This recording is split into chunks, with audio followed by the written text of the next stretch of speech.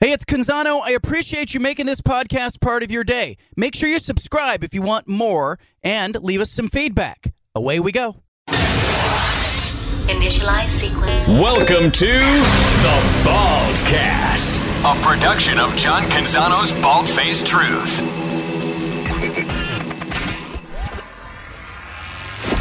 BFFT. From the Pac West Center in downtown Portland, presented by High Caliber Millwrights, here's John Canzano with The Bald-Faced Truth.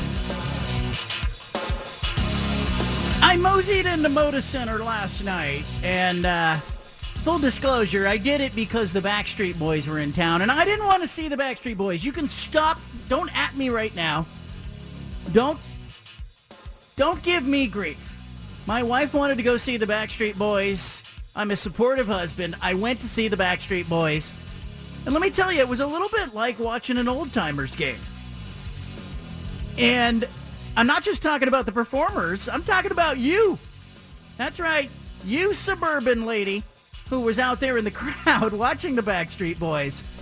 I have to wonder, and we'll talk to Anna about this later in the show, what the phenomenon is about. I spent a lot of time kind of looking around the building, thinking about all the things that have happened in Moda Center that were wonderful sports moments, NCAA tournament games, Blazer games, playoff games, maybe some other concerts, maybe even some UFC fights. And I thought, you know what? There's a market here for the Backstreet Boys. They are on an 85-city tour. And before you feel sorry for them, just know that I did some quick math last night inside Moda Center. It was about $2 million in ticket sales alone last night. They're on to Vancouver, BC tonight. And when I was in my 20s, the Backstreet Boys were not cool. It was not cool to listen to a Backstreet Boys song or acknowledge you had a Backstreet Boys song on your playlist or to even know a lyric of the Backstreet Boys. And to my credit, I got to tell you, like last night as they were playing their songs, there was only about 2 songs I really knew. And to my detriment, I realized that I was one of the few men inside the building. It was like going to see the Sex and the City movie. I went to see the Sex and the City movie with Anna back in the day as well. And I got stuck holding the door. As the movie theater was emptying, I said, I'm going to hold the door for the lady who's behind me. And then I realized there's another lady behind her. And then there's another woman behind her. And then there was another woman and another woman and another woman. And I realized, like, I'm the only guy in this theater. And I am essentially the doorman here. It was the same, essentially the same experience last night at Moda Center. It was the final day of my vacation. You know, as I start to ramp up for college football season, NFL season, this radio show, I just, I went on vacation with the family. I got to acknowledge to you that it doesn't feel like much of a vacation when the Pac-12 conference is in such dire position, and we got reports out there about Oregon potentially exploring the Big Ten Conference. Of course they are. They would be dumb not to have those back channel discussions. I'm sure that that's what it's about. I'm not convinced that the Big Ten Conference is going to make a move imminently. I think a lot of it hinges upon Notre Dame. And if Notre Dame chooses to stay independent, which I think they will, what would happen on the college football landscape beyond that? I don't know. I think maybe we might be in a bit of a holding pattern for several years. But we'll talk to Brett McMurphy of the Action Network, who broke the news about Oregon and the potential of Oregon back-channeling with the Big Ten Conference. We'll talk to John Wilner of the Bay Area News Group on today's show to get a Pac-12-centric feel for what is going on. And I want a bunch of your phone calls as well. If you're tuning in or you're listening live to the show, streaming it or tuning in across the Pac-12 footprint, I want to know kind of where your head is. College football fans, I think, have to be a little bit frustrated with this offseason, maybe a lot frustrated. You've watched tradition and geography get thrown out the window. You've watched USC and UCLA essentially give the Pac-12 conference the middle finger. They didn't talk to George Kliavkoff and say, hey, look, we need a little more money. We'd like to have a larger percentage of the revenue as we move forward. No. USC and UCLA just left in the cover of the night and then dealt with the UC Regents afterwards. And so as I watch all of this unfold, I'm left feeling a little flat when it comes to the season that is going to start. And the season is the whole reason why we get excited about college football. The season isn't about who's going to play in what conference. The season is, what does your team do today on the field? I talked to Mario Cristobal, the former Oregon coach, over the weekend. I was writing this piece on Noah Sewell, the Oregon linebacker. If you subscribe at johncanzano.com, you got it delivered to your email inbox on Sunday morning. You saw it in real time. If you don't subscribe, you should get there immediately and just grab a free subscription, grab a paid subscription, whatever works for you. That's what you do. But I texted Mario Cristobal on Sunday morning, and I was asking about Noah Sewell. And within a few minutes, my phone starts lighting up with a FaceTime video request from Mario Cristobal. It's a surreal experience when you're not expecting a FaceTime call. I don't care who it is. I don't care if it's your mom. I don't care if it's a coworker. I don't care who it is. You're sitting in the comfort of your home. In our case, we were in Central Oregon taking that vacation, but I was still writing, and we're sitting in Sun River, and all of a sudden, my phone is lighting up, and it is a video call from Mario Cristobal. Now, this has happened to me before. I had, years ago, during the pandemic, in the early parts of the pandemic when football got canceled, got a similar call at about 11:30 at night from Mike Leach. The former Washington State coach was at Mississippi State. The games had been canceled. Leach was sitting in his house. He was having a cocktail, and he decided, for whatever reason, on a Saturday night at like 11:30 to FaceTime me. Now, I'm not totally comfortable FaceTiming anyone. Like, even my own children, when they FaceTime, the calls end up being them making funny faces, them saying funny things, me sitting on the other end going, point the camera at your face. But if my mother FaceTimed me, I would think it was an odd thing to do. Like, I don't really want to have that video conversation with my mom. I want to have a phone call with my mom. It's more traditional. I don't want to have a FaceTime with Mario Cristobal, especially when I'm on vacation and I'm sitting in shorts and a T-shirt. And by the way, I had on this Space Monkey T-shirt. A friend of mine, Brian Capel, has his company Space Monkey Designs. He gave me this T-shirt. It's a monkey with a space helmet on. And now all of a sudden, I got Mario Cristobal calling me. I haven't shaved. I haven't showered. I'm sitting on the sofa. I'm on vacation. And all of a sudden, I got to take this phone call from Mario Cristobal. So I straighten up. I kind of wipe the sleep from my eyes. It was early on Sunday morning. I'm writing this column on Noah Sewell. And I was expecting a phone call from Cristobal or a text back. I just asked him, I said, hey, tell me something about Noah Sewell that you'd never told anybody before. And all of a sudden, or whatever that sound is, I'm getting the FaceTime call from Mario Cristobal. So I debated in that moment, do I just not pick it up? And, we've all been there. When somebody's FaceTiming you and you're not really somewhere where you could talk, or maybe you're not, maybe you're not in a position, maybe you're getting out of the shower, you're not going to take that call. So I straightened myself up. I kind of looked at my surroundings, and I hit the accept button, and up on my phone screen pops Mario Cristobal, the University of Miami football coach. He is presenting as he always presents. He is shaved. He is showered. He is in a polo shirt that is a University of Miami emblem on his chest. He's sitting behind a desk. It looks to me like Mario Cristobal has the setup all set up that he does for recruits. And I am told he does this with recruits. Like, Cristobal will FaceTime the recruits. He finds that much more personal. Well, apparently he wanted to see my smiling face. And the first thing out of his mouth after he sees me is he says, nice shirt, which, is a jab at me for wearing the Space Monkey shirt. Now, maybe I should get him a Space Monkey shirt and send it to him. But the larger point is, we end up in this phone conversation talking about kind of the landscape of college football. It's not at all what we should be talking about, even as we're FaceTiming.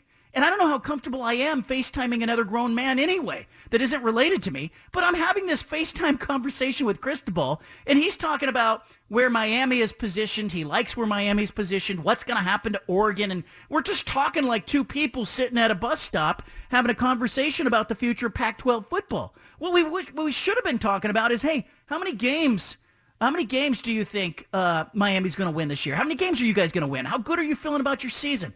How are you feeling about your quarterbacks?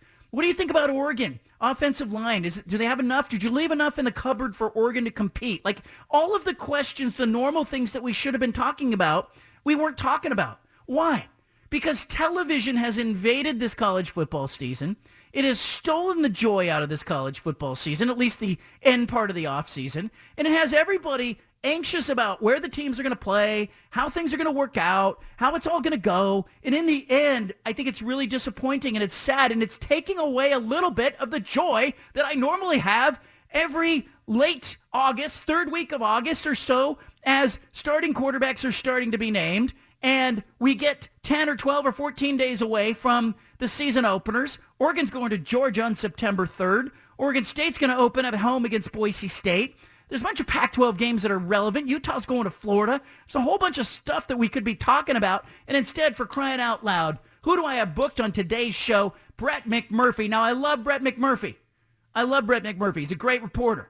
He's the guy that was all over the whole Ohio State Urban Meyer story a few years ago. He's a really good reporter. We've had him on the show. Much respect for Brett McMurphy. Love talking to the guy. I just don't necessarily want to be have our whole show and all the conversations center around what's going to happen to Oregon, what's going to happen to the Pac-12, what is the Big Ten going to do? Is Kevin Warren tonight on HBO Real Sports? How's his interview going to go over? How are people going to read that and react to it? And oh, by the way, no official confirmation from Oregon that anybody at Oregon has talked with anybody with the Big Ten Conference. Kevin Warren not involved in those conversations. Oregon's athletic director, Rob Mullins, not involved in those conversations. Oregon's outgoing president, Michael Schill, not involved in those conversations. And so we're left with some back channeling that has gone on that essentially creates all of this hand-wringing and angst among the fan bases. And for crying out loud, can we talk some football at some point?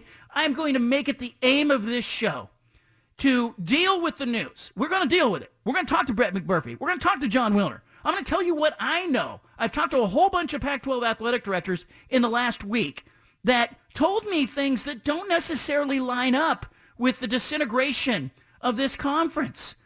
People saying the end of the world is coming. Chicken Little is running wild in college football right now. But the truth is, we have to remember that the core of college football is the actual college football games themselves. And for the next 2 years, even the next 2 years, as Ohio State and UCLA and everybody are playing in the conferences they're supposed to be playing in, for the next 2 years, this college football landscape will be, everybody keeps saying it's not your grandfather's college football. Well, it is for the next 2 years.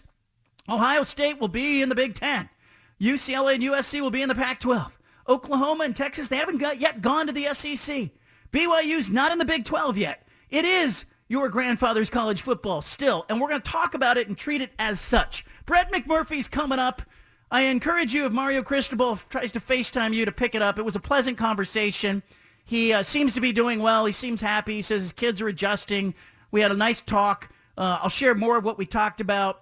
But I also think, hey, don't FaceTime me. Friends, do not FaceTime me. I'd rather have a phone call or a text conversation or an in-person conversation with you. You got the bald-faced truth. I am fired up for college football, if you can't tell. Brett McMurphy is coming up. Leave it here.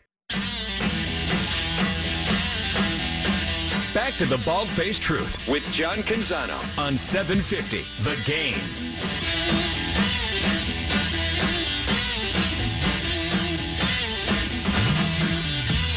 I'm excited about college football. And if you follow college football, the games are starting in, about 5 sleeps from now. Brett McMurphy of the Action Network. Great follow on Twitter. Great read at the Action Network headquarters. He's been on this show before. He joins us again. Brett McMurphy, I'm excited the games are starting. Are you ready for games? I am, John, but I know you brought me on here to talk about the Sun Belt, so let's get started. Let's do it. Hey, I saw your... Real quick, I saw you in L.A. at Tackle Media Days. I wanted to come up and say hi, but every time I turned around, you were interviewing somebody, so I didn't want to be the guy that interrupts an interview. So I did see you out there, and thanks for having me back on. Yeah, you bet, man. I think you do a hell of a job. And, I read your bowl projections today. I love that you are, steering the conversation, some of the conversation back towards the games and the seasons and the teams, because that's what I'm in it for. What jumped out at you, or what are you getting grief from when it came to your bowl projections? Which fan base is mad at you today? There's 131 schools, so 130 are pissed off. Alabama's the only one because I've got them, winning the national championship. But that's the beauty of it. I mean, and look, I always tell people, if you don't like my bold projections, well, just wait till next week and they'll likely change. But, doing these, I mentioned that, when I get to the final week of the season last year, it was incredible. I ended up on Selection Sunday, about an hour before they were released. I hit 92%, which was probably, I'll never achieve that again. But I warn people that the preseason bowl projections are a lot closer to 9% accuracy. So don't book those airline flights just yet based on my bowl projection. You got Mario Cristobal making the playoff in your initial projections, Miami getting there. What do you like about his team right now? Well, I mean, Mario, and I just think Miami's going to have such a different attitude with him there. He got rid of the turnover chain. They don't want to be a bunch of flash and all that. I think there's a lot more substance there. They're going to be a lot tougher team. His background as an offensive line coach, he's really excited about the offensive line. And they've got in a league that arguably has the best group of quarterbacks in the country, they've got one of the best in Tyler Van Dyke. And, picking that number 4 team, I literally could have gone with a dozen teams. I could have gone with Oregon. I could have gone with Utah. There's a number of teams I could have gone with. The top 3 are pretty obvious: Alabama, Ohio State, Georgia. Doesn't mean that's how it's going to end up at the end of the year. But for that 4th spot, I think the ACC's wide open. I don't think Clemson's going to get back to the title game. I actually like NC State better than Clemson. I like Miami a little bit better. So I just, hey, it's early. Take a flyer. If I'm right, I'm a genius. If not, well, people will call me, worse names than I've heard before, so I'm not worried about it. You got Utah and Michigan in the Rose Bowl. I'd love to see that game. I think Utah's going to go to Florida and win in week 1. What do you think about Utah this season? I love Utah. I picked them. They made me look smart. I picked them to win the Pac-12 last year. I'm picking them again this year to win the Pac-12. I mean, this is a critical game. Not it's not obviously going to do anything to their Pac-12 hopes or anything. But as far as the college football playoff, you've got Utah going to Florida. You got, Oregon playing a, quote, neutral game against Georgia. And these are tremendous opportunities for those 2 schools because, we can break down the college football playoff selection committee and what they've done the past 8 years. Bottom line, it boils down to this. If you got 2 losses, you're out. So if Oregon or Utah loses this opener, they basically got to run the table to have a realistic shot to get in the college football playoff. I don't think either squad will run the table no matter what happens in the opener. I think, maybe Alabama runs the table, Ohio State. Other than that, I think everybody will have at least 1 loss. So this is a huge game for Utah. And I'm based here in Tampa, Florida. It is humid. I want to stress that. The good news is it's a night kickoff. But how much will that weather impact the Utes? I think they're the better team. But again, it's a tough road game. It's a trip across the country, and I'm excited, like you. I'm excited to finally see some games and let some of this other off the field stuff kind of take a back seat, so we can actually see some of these guys and teams playing. Nick Saban gets a big deal, a big extension from Alabama. We're talking about a guy who's had $100 million plus in earnings, and yeah, I thought it was really interesting to see, he gets an 8-year deal, $94 million, highest paid coach in college football. A lot of the comments were he's underpaid. How does that strike you, Brett McMurphy? I've been saying that for several years. I agree with that 1,000%. And I know the first reaction is, what are you talking about? He's going to be making $94 million over the next 8 years. People have short memories because before Nick Saban got to Alabama, you look in the dictionary under dumpster fire, and that was Alabama's program. They were horrible. They had gone through the Mike Price fiasco. Mike Shula was there. You could go on and on. They weren't going to bowl games every year. Forget about competing for the national championship. They couldn't even get bowl eligible. So what does Saban come in and do? He changes college football. He changes the University of Alabama. And I don't know if there's any way to accurately project or figure out how much he has meant to the university, dollars and cents wise.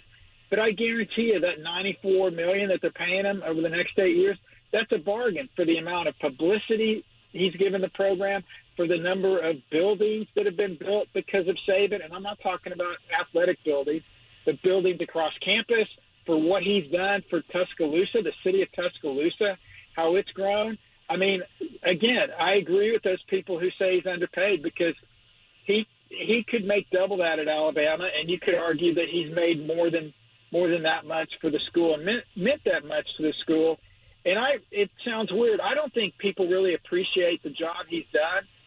I think it'll be one of those things where after he finally steps down, which, probably won't be in my lifetime, but whenever that day comes, I think then people may take a look back and go, Jesus, I don't believe that. They were ranked number one every year for 15 straight years. They went to the college football playoff every single year but one. They did, now it's just expected, and you just kind of grow accustomed to it. And I don't think, I know it sounds weird that he doesn't get the credit he deserves, but I think people kind of just take it for granted. And it's similar but different to how Florida State had that run where they finished in the top 14 consecutive years.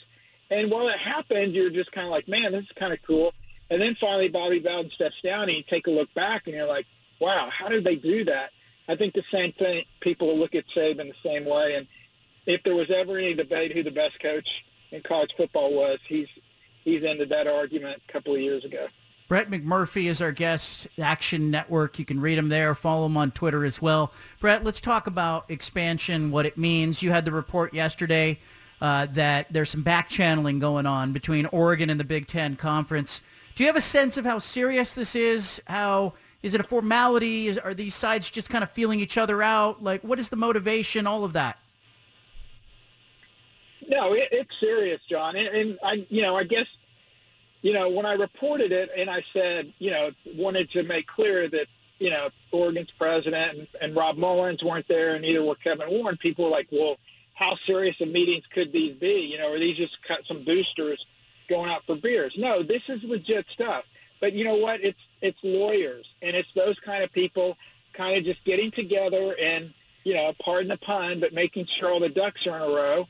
And it's just one step of the process. It happened with USC and the Big Ten. It happened with OU and Texas and the SEC. The only difference was it never got out with those schools. We didn't learn about the process of this until with USC, UCLA, literally the day it got announced. OU, Texas leaked a little bit earlier. And so, no, John, this is just a step in the process. There's a lot of things that have to be figured out. But sources have been telling me since July, last month, that Oregon, Washington, Stanford, and Cal, obviously Notre Dame is at the top of that list, have been identified by the Big Ten as schools that they would bring in. The Big Ten has done all their homework on these schools, and now it's just kind of getting everyone together and figuring this out and seeing how this would work. And then once they get to that point, and this process, could take weeks, it could take months, then I fully expect, again, based on what my sources have been telling me the last month, what they've been telling me the last week, what they've been telling me this week, that this will happen. And, all you have to do is, you don't believe me, watch Real Sports on HBO tonight with Bryant Gumbel. He interviewed Kevin Warren. It was taped last week.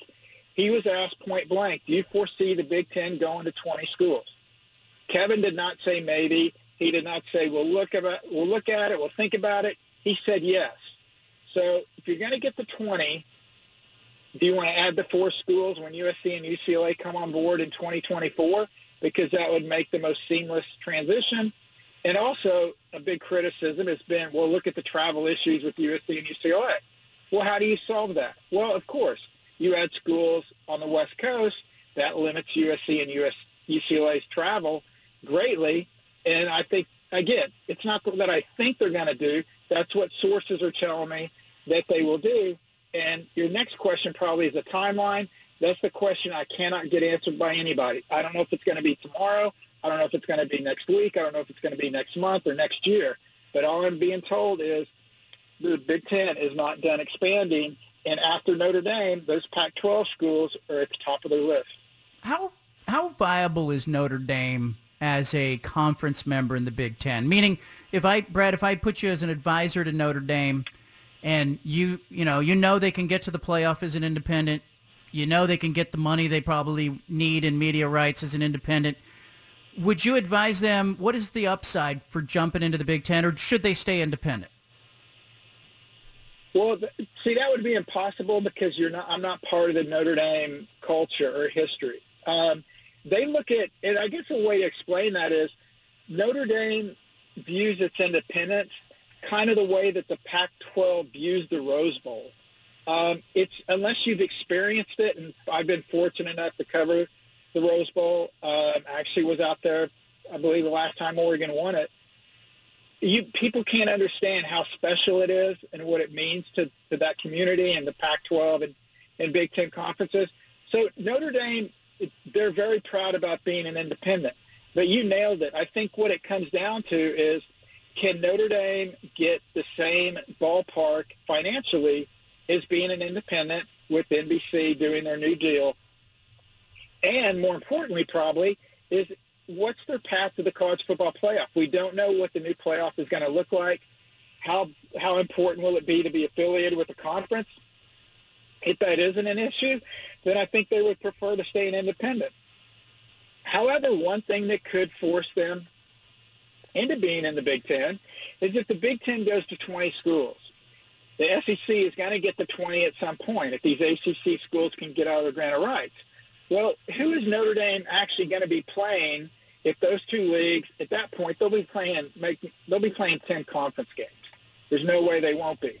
So now, who's Notre Dame going to play? Is NBC really going to pay $60 million to see Notre Dame play Ball State every week? No, they're not. So at that point, Notre Dame may figure out, look, we're going to run out of people to play. And, oh, by the way, a lot of schools we've historically played, Stanford, USC, Michigan, Michigan State, are now all conference games. We're going to be in the three biggest media markets in the country, Los Angeles, Chicago, and New York. So then it makes more sense. But I think at the end of the day, they would prefer to stay an independent until the end of time. But things are changing so much, they may have to go ahead and reluctantly join the Big Ten, kicking and screaming while they take that, $70 to $100 million media rights deal every year. Brett McMurphy, Action Network, is with us. One of the issues that came up early when we started talking to consultants or, former Fox Sports Network's president, Bob Thompson, told me, look, Oregon just doesn't bring the value. You can't get the justification. They are dilutive to the Pac-12 conference, to the Big Ten conference. How does the Big Ten get around that? How does it make it work to bring on a Washington or an Oregon or a Stanford when it doesn't pencil out at $70 million plus in media rights value?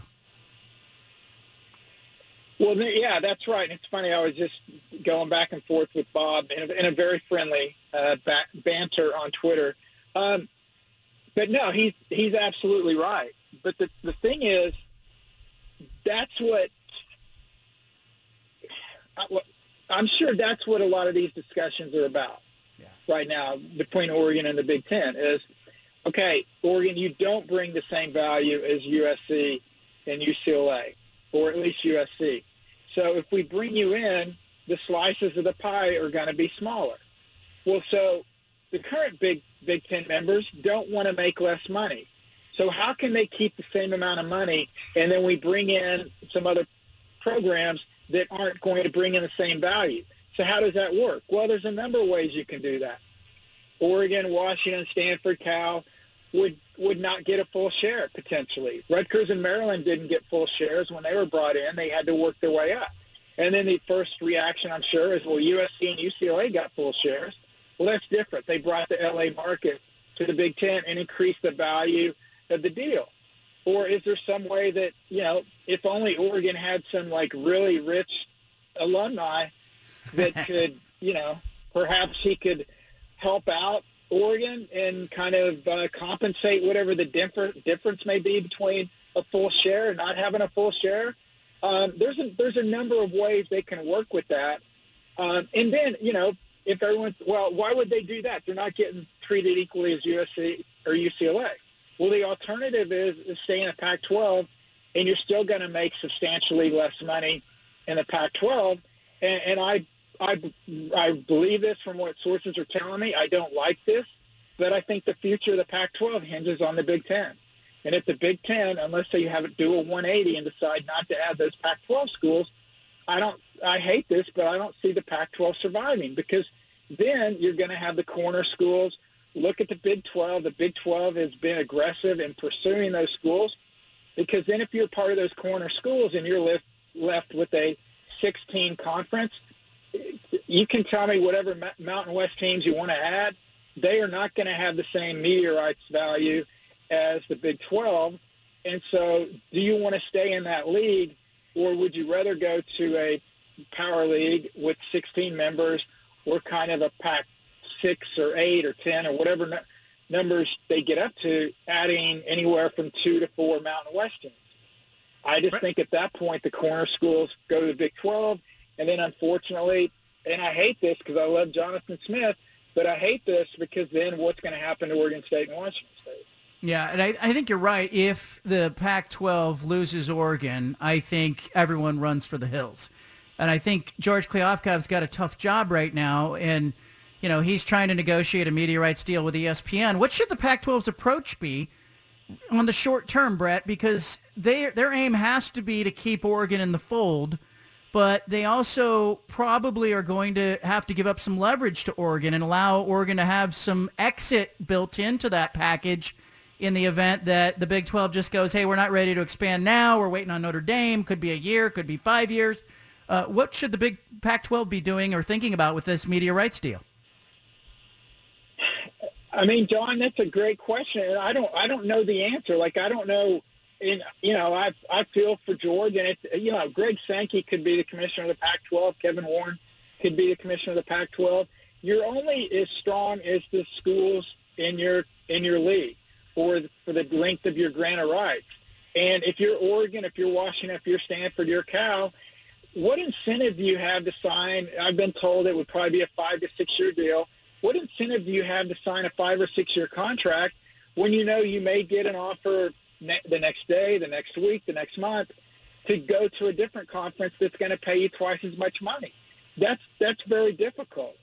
It's almost impossible. I don't know what the Pac-12 can do because they're hampered so much by geography.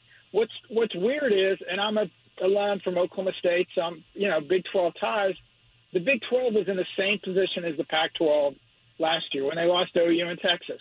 And the Pac-12 could have delivered the death blow to the Big 12 by taking some Big 12 schools and going to the Pac-12. And then even if you would have lost schools to the Big 10, you still would have survived. The other Big 10 schools would have scattered, joined the American or Mountain West or whatever, but the Pac-12 would have survived.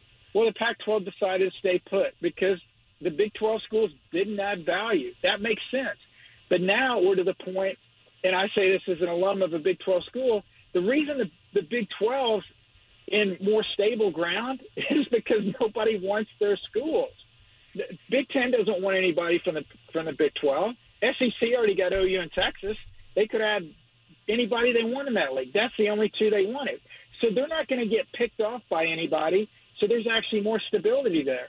So kind of what you were saying is, if an Oregon leaves, and I think it'll be Oregon and Washington, I don't think Oregon goes solo. Oregon and Washington leave, then what's the incentive for the other schools to leave, knowing, some of these schools are just a call away from the Big Ten or a friend request on Facebook, and they're gone. These other schools got to look out for themselves. And I understand right now everyone's saying we're working together, we're doing everything we can to stay together. I really believe that. I totally do. But it's, like you're committed 100% to your job, but then if somebody rolls in and offers you 2 or 3 times the amount of money and better incentives and better security for your family and all that, suddenly you're committed to something else. So it's a hard position the Pac-12's in. And I hope I'm wrong, but I think if the Big Ten makes this move, the other schools will eventually end up in the Big 12. And the Pac-12 has been around for 107 years. I don't know if they'll be around 110. And I hope I'm wrong, because I cover conference realignment, but I hate what it's done. I hate what it's done to college athletics, going all the way back to, we used to have the WAC and the Southwest Conference, and now I'm getting all misty-eyed thinking about this. But I'm the same way. Yeah, I covered the WAC. I mean, hell. It sucks, but it sucks. Yeah, but bottom line is money talks, and follow the money. Schools are going to do what's best for the schools. Conferences are going to do what's best for their conference. And if it means a conference is going to go away, oh, by the way, the ACC raided the Big East. That's why there's no Big East in football anymore. Brett McMurphy, I appreciate you. Follow him on Twitter. I appreciate you giving us some of your time. Hey, you got it, John. We'll break down the Sun Belt next time, buddy. Next time we'll get after it. Brett, thank you, my friend. There he is from the Action Network. It's good stuff. I want your reaction to it. And I agree with the core of what Brett McMurphy is saying. I agree if the Big Ten comes calling and says to Oregon, Washington, say, look, hey, we need to take you in. Let's do it. I think Oregon and Washington are going to jump at it. I'm having a hard time, though, with the Big Ten's logic. Does the calculus work? Do the media rights valuations work? It feels to me that they would have to subsidize Oregon and Washington. And it's why I think in this cycle, and I keep saying, in this cycle, I do think the Pac-12 is going to stick together. And I think Brett McMurphy said, is it a week? Is it 2 years? Is it 3 years? I think it's more of a question from 3 to 5 to 7 years from now on whether or not this conference is going to survive. What I am hearing in the short term is encouraging for those of you who would like the Pac-12 to continue to be the Pac-12. But I want your phone calls. 503-417-7575. You weigh in.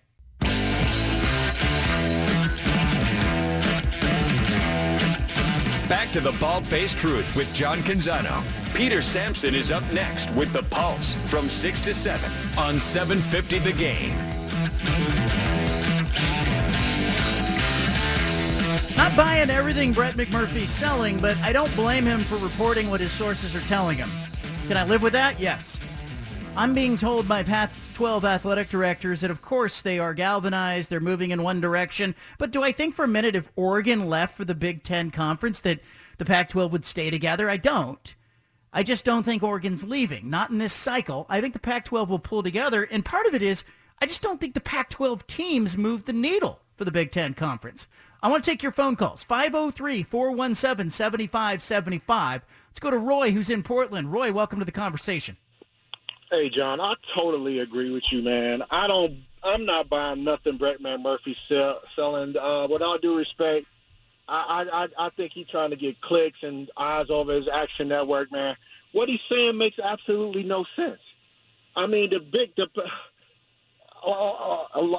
like I was telling the guy that answered the phone, it'd be the equivalent, John. You owning a company, right? You got 10 employees that work for you. They're all getting paid well around the same amount of money. They're all getting paid exactly the same. Now, you tell your 10 employees, guess what? You're going to have to take a pay cut because I want to hire 4 more employees that don't bring as much value as you do, but I just want to bring them on. They're not going to be making as much money as you're making, but I just want to bring them on, and you're going to have to take a pay cut. How would your employees feel? The Big Ten team's not taking a pay cut for Oregon and Washington. They don't bring anything. It's all about money and revenue. With all due respect, Oregon and Washington, you have a better chance. I don't understand what the Pac-12 is doing. Go get San Diego State. Go get UNLV. You have a better name recognition than the Big 12 does. People would watch Stanford and Oregon State over anything the Big 12 has to offer. So, I mean, you're not that bad. But I don't know. I don't know what Oregon and Washington. I don't know if people actually think they're going the alums or the administration, but it makes no sense. I don't think the Big 12. I don't think the Big 10 is expanding outside of Notre Dame. And if they do, it's going to be a marketplace, TV market, like a Georgia Tech for Atlanta, right in the heart of SEC country, or University of Virginia. You get the D.C. market. You got it with Maryland, but you get more of the D.C. market, or North Carolina for the Charlotte market. I mean, it's all about adding more revenue. I mean, it just I don't believe for one second that he's talking to somebody and he knows Oregon and those teams are. I don't believe the Big Ten wants Oregon. They don't want Oregon. No disrespect to Oregon and Washington, but like you said, they don't move the needle enough for the Big Ten teams. Even if they don't get a full share, the other teams still got to take less, and they're not going to do that. And so I think it's just a bunch of nothing. I don't think they're going to expand. I think the Pac-12 is in a good position. Like I said, go get San Diego State, go get UNLV, and work out a TV deal. You're not going to cut out the whole western part of the country. I mean, in football, the TV networks are not going to leave that money on the table. Appreciate the phone call. I agree with a lot of what you're saying, Roy. I'm pumping the brakes a little bit on anybody outside of San Diego State right now, if you're the Pac-12 conference. And here's what I think is going to happen in the short term. The Pac-12, I'm being told the Pac-12 is having productive discussions with ESPN. I think that's what they're going to say. As long as they continue to talk, I think they like the direction it's headed. I definitely think that there are some crossover games that ESPN wants to put together with the ACC to help sprinkle some additional funds on the ACC. But I think what you're going to see is you're going to see a little bit of quiet between now and Labor Day. And then I think you're going to have after Labor Day, in the days after it, you're going to have some kind of announcement that the Pac-12 is going all in with ESPN. I don't think that Notre Dame is going to stop being an independent. As long as they can get to the playoff, as long as they can get $70 million plus from NBC or whoever, I think Notre Dame is happy to not have to play Penn State and Ohio State and Michigan, happy to not have to play Georgia and Alabama and LSU, and can still get into a 12-team playoff and collect a $100 million check for doing so. Notre Dame's not going to the Big Ten. I don't think that's going to happen unless the SEC and the Big Ten get in the way and say, hey, we're not going to play you. You're going to have to play a bunch of Pac-12 schools. You're going to have to play a bunch of mid-majors during your season. We're not going to help you get to the playoff. Now, if that happens, maybe it gives Notre Dame pause. But I don't think it's going to happen, and I think Notre Dame does covet their independence. So then it becomes a question of subsidization. Would the Big Ten subsidize Oregon and Washington just to take them? And I don't think so. Like, you might, if you're Kevin Warren or you're Fox or NBC or CBS, want Washington and Oregon in the conference. You might, if you're UCLA and USC, want Oregon and Washington in the conference because now you don't have to travel. But if you are Minnesota, if you are Purdue, if you are Iowa, do you want another obstacle to hurdle? And do you want to have to share your revenue from your media rights deal? And I think that's where the logic of it all falls apart for me. And I get it. I understand that Kevin Warren wants to turn college football into the NFL light. But I have news for him. The NFL, as it is, prints money because it is the premier sports football league and sports league. I think if college football tries to be the NFL, it's going to become evident pretty quickly that it's not quite the NFL and it's not as good and not as talented. And, oh my gosh, there's no parity like the NFL has. And so I think it falls flat in that way. I also think ESPN is the king. It's the kingmaker here. ESPN can save the Pac-12 or the Big 12 or both of them by coming in full force and saying, look, we're going to, these are the conferences that we're going to support. I want more of your phone calls. Mark in Portland's going to lead us off after the break. 503-417-7575.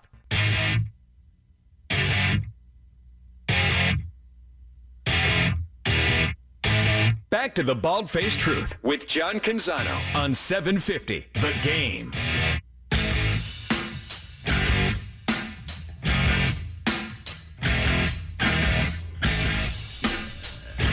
I want your phone calls. We had Brett McMurphy on the show. John Wilner will be joining us in hour 2. I think it'll be a very different conversation. But what do you think about the Pac-12 conference future? And Oregon fans, do you want your team in the Big Ten conference, or are there some of you pumping the brakes on this? I'm here to tell you that I'm not surprised that there's back-channeling going on. I think it's happening probably at most of the Pac-12 universities and probably most of the Power 5 universities, frankly, as UCLA and USC triggered a lot of angst in conversation about who should join which conference. I'm not buying the imminent departure of Oregon from the Pac-12. I could be wrong. but I'm not buying it at this point. Let's go to Mark in Portland. I'll take your phone calls as well at 503-417-7575. Mark, go ahead. Hey, with my team and my conference, I want to know, like in every other sport on the planet, my team and conference, their champion controls their own destiny. I want to remind people, until 1998, the AP, you guys picked the national champion. And then in 1998, they created the most corrupt system probably in the history of sports, the BCS, where we don't even have to go through the non-conference champions played in title games when Oregon and USC were shafted for teams that didn't even win their conference. Or when Alabama won back-to-back titles without playing anybody else's conference champion. They didn't win their own conference, and then they got a second chance at LSU, and no other conference was involved. And then the following year, they beat independent Notre Dame. And now, we're being told, unless you got the Bucks, we don't have any interest in you. So there's never going to be a Cinderella story in college football. It's completely different than every other team sport on the planet, including women and men. We're never going to have a Villanova or a North Carolina State like we did in the NCAA. We're never going to I got to get to break. I know what you're saying. You were losing what's beautiful about sports, and I think you're right about it. More ahead. Leave it here. BFFT. From the Pac West Center in downtown Portland, presented by High Caliber Millwrights, here's John Canzano with the bald-faced truth. I'm going to make a confession. I was at Moda Center last night for the Backstreet Boys. Go ahead, guys. Get it all out of your system. Steven, Sean, Judah, Peter, get it all out of your system. Go ahead. I don't. I'm not judging you. I'm not judging. I told Sean this. My first CD was actually a Backstreet Boys CD. I was in 5th grade. Man. So I knew a lot of people because that's my age group. A lot of people went to that concert last night. So I can't judge too much. I saw a whole bunch of your wives out there, listeners, screaming for their favorite Backstreet Boy last night at Moda Center. I was marveling a little bit at the idea that these guys are in their 40s and 50s now. Like, you don't often want to see that. Nothing. Look, aging, I'm not one of these people that says, aging's terrible, getting old sucks, all this stuff that people say. Some people can age gracefully. I think there's a lot you can do. There's a book out there called Younger Next Year. It's a pretty good book. And it's about how you can put in the work in your 30s and 40s and 50s that will make your 60s and 70s and 80s a whole lot easier. Like, it's just common sense. If you're in better shape, if you're exercising, if you're eating right, all those things. But I was watching these guys, and they're kind of going through their dance rotations and, spinning, gyration, crotch grabbing, whatever they were doing. And I was thinking to myself, it's just a lot cooler when you're 20. When you do kind of the leg kick and they spin around and they're singing and, but some of it just looked like, that guy's having a harder time getting off the couch finding the remote control. But I got to give them credit.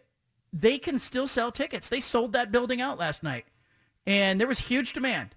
And they got 85 cities, and it's incredible to think about the volume of shows that they're going to do in the next. It's a 6-month run. They got a Christmas CD that they're releasing. There's a documentary that they're probably putting together. They were filming everything last night, and the Backstreet Boys themselves were, some of them, couple of them, I don't know all their names, which I take as kind of a badge of honor, but a couple of them I noticed because I looked them up on Twitter, were doing like meet and greets privately in the cities that they're going to. One of them appeared at a Portland coffee shop and said, hey, you can buy a ticket. I'll meet with 50 fans. We'll have a cup of coffee. I'll sing a song. I'll sign a CD. And, they're charging for that. And another one said, hey, I'm having a dinner the night before the concert at a restaurant. Here's what a ticket costs. And I thought to myself, like, I started doing the math on the concert. Like, they're not just making $2 million per venue times 85 minus expenses, but they're also monetizing. They're selling their CDs. They're selling their merch. They're doing the meet and greets. And people are going crazy for it. So I give them credit. There's some entrepreneurial spirit at work, and good for them. We'll talk more about it later in the show with Anna, but you guys aren't going to give me grief. Sean, you're not giving me any grief over this? No, I think you were, if it was Anna's decision, like I respect Anna for wanting to go to that. I think, it sounds like it's the target audience is, it's people like Anna, females, and you were just being a good husband. So I respect it, honestly. Would I go to that? No. But it sounds like you were just being a good husband, and, I respect that. All right, you know what? You should go to it, because I'm going to tell you that audience was 90 to 95% women. And there were some single women there, Sean. And not everybody was in their 40s and 50s. And so I'm here to tell you that it was a lot like a Taylor Swift concert. I went to see Taylor Swift with the now college, soon-to-be sophomore. And I had the same experience. I was looking around going, you know what? If I were a single guy, this is where I would be. Like hanging out at a Backstreet Boys concert, hanging out at a Taylor Swift concert, because you got a whole bunch of people that are out for a fun evening, and, some of them are single. It's incredible that just like the Backstreet Boys sold out, and then I was at a concert last week, and like it was a lot of people my age there that sold out, and it shows you that how many people really live here, like how many people live in this area. Like concerts kind of show you that, because like there's all of these different performers that are coming through, and all of these events seem to do really well, and it's a completely different audience of people depending on the event. I think it's a lot of fun and a lot of good people watching in the end. I want to play some Punch It Out. By the way, is there a concert that you have been to that, like the Backstreet Boys concert? Anna said last night, she took a picture of us and she said, is it okay if I tweet this? And there was part of me that was like, no, I don't, no, because there's going to be some people out there that are going to give me grief, but I didn't say that. Is there a concert that you've been to that you wouldn't widely announce or advertise that you attended? Well, funny you say that. I just told Sean this. I've actually never been to a concert. Does that make me really weird? No. What do you want to? Why haven't you been to one, or what do you want to see? Yeah, explain this. I've never been to one. I don't have like any passion for any true artist or type of music. Like I love all type of music, but I've just never had the passion to actually want to go see someone perform live. And so now that I have it, now again I wear that like a badge of honor, and I'm just not going to do it now. You're not going to do it at all? Just out of spite. He's a concert virgin. What? He's a concert virgin. Sean, you go to concerts all the time. You love live performance. I love live performance. Yeah. They're great. No, I went to one last week. I'm going to one this week. Haven't been to a ton in my life, but this summer has been a great summer for concerts. It'll be my third concert this summer. It's great. Just like, it's just the audio level. Like you can listen to the Backstreet Boys on Spotify, but you go there and it's just like, it's such great sound, and it's just, everyone's excited. And I don't know, John, were you on the floor? Did you have just normal seats? Because it's a completely different experience if you're on the floor and you're kind of, I'm assuming you weren't one of the people. Floor. But you were sitting down. No, we were on the floor. Were you in the mosh pit? I was not in the mosh pit. I was standing very still on the railing, kind of watching it. I was on my phone for a little bit because I was kind of doing some math on what do they make on a concert like this? How old are these guys? What have these guys been through? I was doing all their history, but I was mostly looking, like I wasn't embarrassed to be there, but I was mostly looking around at the crowd going, this is fantastic people watching. The women were losing their minds. They were screaming. Even one of the Backstreet Boys said, hey, you used to throw your bra and your panties at us. Like, what happened? And I was thinking, no, you don't want that now. You don't want some of that now. There were women who were walking around with T-shirts, and one of the T-shirts said, I was supposed to marry a Backstreet Boy. Like, there was a woman walking around like that. And I thought, this is fantastic sociological experiment. Well, it is true. You are right. There are a lot of women that love the Backstreet Boys. I remember when I was a kid, I knew all the Backstreet Boys names, and I would flirt with girls that way. Like, I would talk to them about Backstreet Boys, and I'm like, oh, yeah, I can name all the Backstreet Boys. I'm like, no, you can't. Well, yeah, I can. I think it's an interesting experience. You mentioned the money part of this, like how much money they're pocketing. It's crazy. I don't know where all the revenue goes, but for example, The Weeknd, who we were talking about a couple weeks ago on this show, he is selling out football stadiums right now on his tour. Like he came through Denver, Mile High. He's in Seattle this week, Lumen Field, and he's selling them out. So like 50,000, 60,000 people are attending this concert. Can you imagine the amount of money he's getting?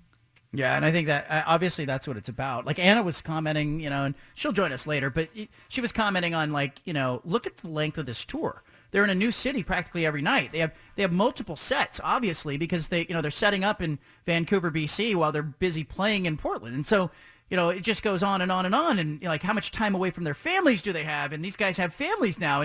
But in the end, I was going, hey, if you give anybody a guarantee of $20 or $30 million to go on tour for 5 or 6 months, Steven, you're going on tour. Yeah, I mean, I don't blame him. And there's a lot of nostalgia acts out now. I mean, Netflix brings out a lot of shows. Like Full House put out Fuller House. I think a lot of people, especially my age, we like to complain a lot.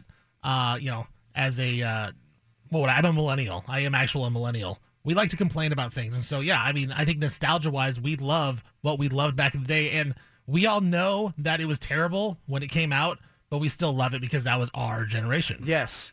I think that there's part of that. Like, I remember being embarrassed to have a Backstreet Boys song playing in my car. Like if I had my window rolled down and somebody saw me and there was a Backstreet Boys song that came on the radio, I would turn the channel.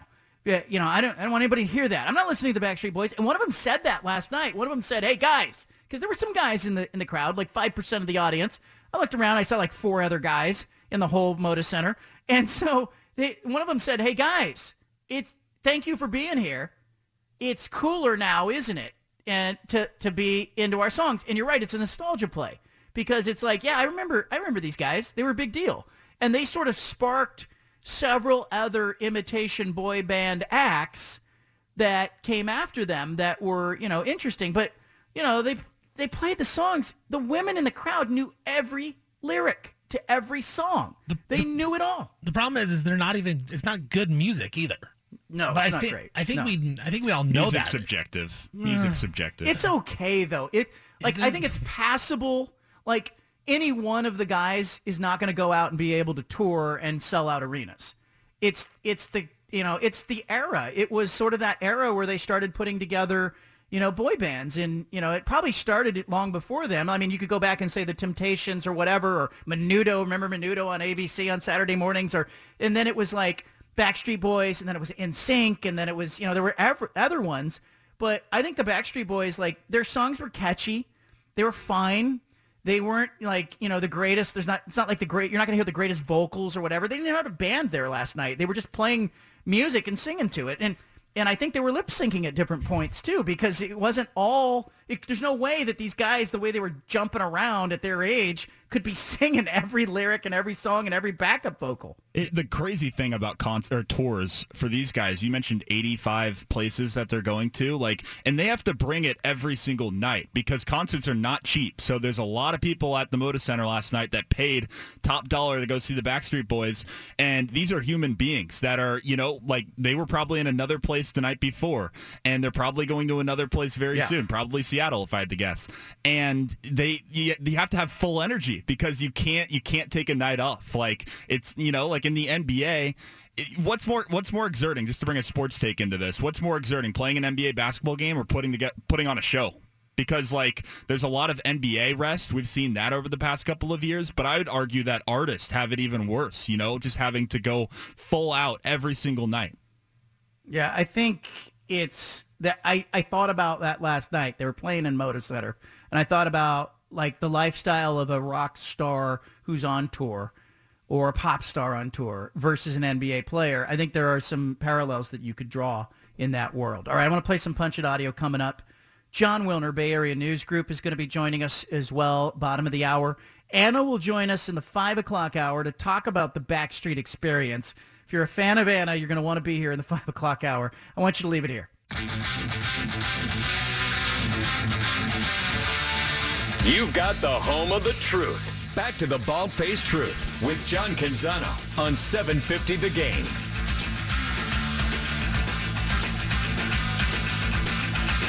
I've been to all kinds of concerts, even concerts of bands that I didn't really, at face value, care for.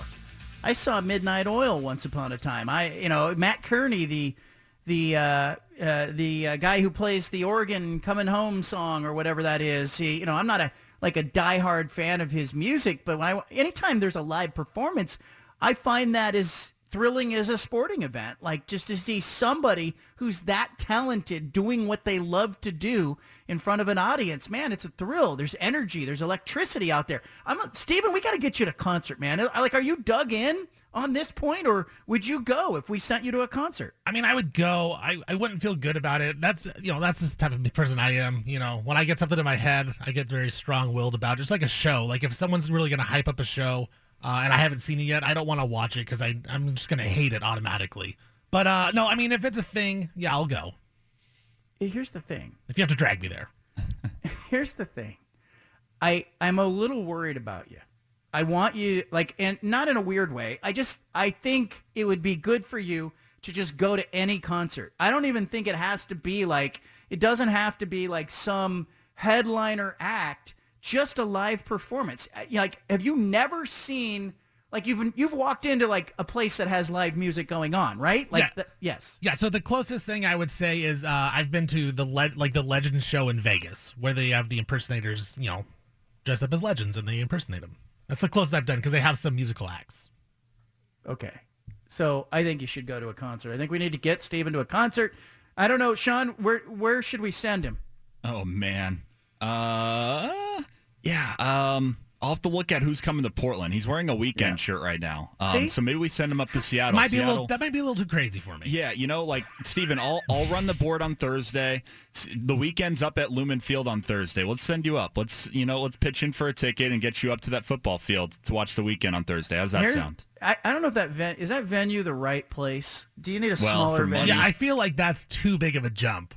I'm all for just jumping in the pool and getting it over with, but I don't know, man. That all right, yeah, let's look at. I'm going to look at Wonder Ballroom or some smaller venues, and we'll get you on your way. I think Moda Center would be fine for him, although it's kind of pain in the butt to get into Moda Center last night. Was it? The line went all the way to the street, man. They were having a hard time. I don't know what is going on. I'm a little worried about the sporting season coming up at Moda Center, because if they can't get people in the building, there were some people waiting in line for a long time. We got there really early, and I looked at the lines, and I was like, oh, my gosh. What are they struggling with? All right, let's play some Punch It audio. John Wilner joining us coming up in a few minutes. We interrupt this broadcast with a special announcement from the Bald-Faced Truth Headquarters. Hey, we're all about truth, justice, and the American way here, okay? Which is why we've spanned the globe and pulled the top audio cuts of the day. You're going to hear little snippets of sound. Hey, it's time for Punch It Audio. Presented by First Call Heating and Cooling. Well, Washington has named its starting quarterback. It's going to be Michael Penix Jr., the transfer from Indiana. He talked about the advantage he had. He knew the offense. It's a pretty big advantage. Punch it. I feel like it was real good, just coming in and knowing some of the stuff. But Sam and Demo, they picked up on a lot of things very quickly, so they were always detailed guys in the quarterback room, always putting in the extra work as well, so, I feel like I had some of, slight advantage of, just knowing some of the playbook, but, those guys, they dialed into it real fast, and, they made a lot of great things happen out here on the field. Michael Penix Jr. will be the guy. He struggled with injury, but he knows Kalen DeBoer's offense, and I think that was the great advantage for Penix. Washington is sneaky. I've said this all along. They don't play Utah. They don't play USC in the regular season. I could see them winning 7 or 8 games. Maybe it's just me, but they are a little bit of a sleeper pick. John, I got Dan a question. Lanning at Oregon. I got a question for you about Michael Penix and Washington real quick. Don't you think with Michael Penix as the starting quarterback, the Washington ceiling is way higher than it would be with the other two? Yes. I think it gives them the better chance to be a 8-win plus team. But I also think injuries have been his problem. If he doesn't stay healthy, they know they're going to need those other guys, and I think it's why they were really, really delicate in naming him the starter, because I think they know they're going to need a backup. His track record with injury, not great. But yes, his experience, and frankly, you're not going to take a guy who's transferred in and knows the coaching staff, and you're not going to say, hey, thanks for transferring, but you're sitting on the bench now. I think those conversations probably, the serious part of those conversations happened months and months ago. Dan Lanning at Oregon talking about his quarterback play. They scrimmaged on Saturday. Here's what Lanning said after the scrimmage. We had 4 picks today. We had several balls on the ground. In general, just ball and jeopardy situations that we got to do a better job of. Is that just the defense being opportunistic and making plays, or sloppy on the offense? It's a combination of both. It's a combination of both. Not catching it clean turns into a tip ball, turns into an interception. Some poor decision making. Some, taking advantage of an opportune moment and doing a good job attacking the ball. So I think it's a combination. We got to do a better job taking care of it. For sure. When those are all factors that obviously go into making a decision on quarterback and who the starter is going to be, how does this impact the timeline? Do you feel like you're a couple of days away from making that decision, or does this change that decision? I don't think I'm telling you guys. Dan Lanning not going to share who's starting at quarterback. Don't we all know it's Bo Nix? It's Bo Nix, right? He's the guy at Auburn that started a whole bunch of games in the SEC. You're not going to Georgia, and you are going to Atlanta to play Georgia, and putting a unproven Ty Thompson on the field for the first time. I talked to Dan Lanning one-on-one on Sunday. I was driving from Central Oregon back to home here in the Portland metropolitan area with the family, and Lanning called me. Cell phone reception was spotty, but I happened to catch him at a time when I could have a good 5-minute conversation with him. He downplayed the expectations for the season, and understandably so. I just asked him, how are you feeling about it? How you feeling about the season? And Dan Lanning said, look, my guys want to hit other people. I want to see them hit other people. But he said, I'm always going to want another week of practice. I think he's a little anxious about the season, and understandably so. It's a first-time head coach. He's going into Georgia, into the Lions' Den against the defending national champion. I think Dan Lanning is going to use every minute of the next 10 to 12 days, whatever they are away from this starter, a week from Saturday. He's going to use every minute trying to get his team ready. But I think it's Bo Nix in the end. Greg McElroy talking about why Dan Lanning isn't revealing his hand. It's not that dissimilar to what we've heard from other guys that are kind of from that Nick Saban tree. I mean, they want to keep things close to the vest. He doesn't feel, especially probably as a defensive guy, he probably doesn't feel like there's any benefit to making the starting quarterback known.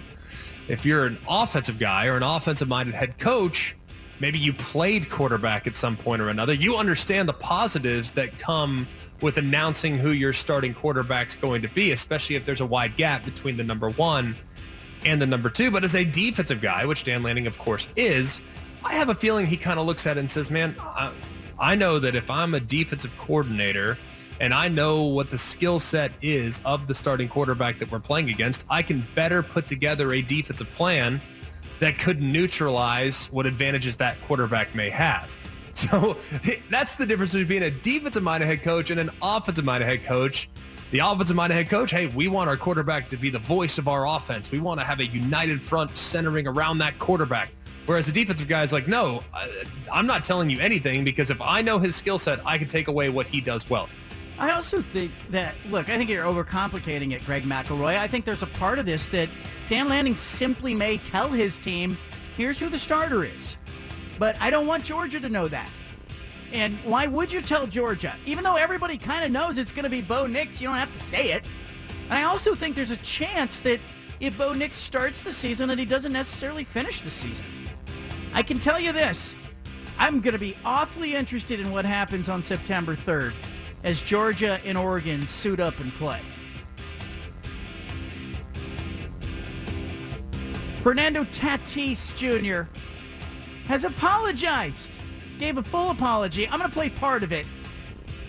Fernando, what happened? This day, just by saying I'm truly sorry. I am. I'm really sorry. I have let so many people down.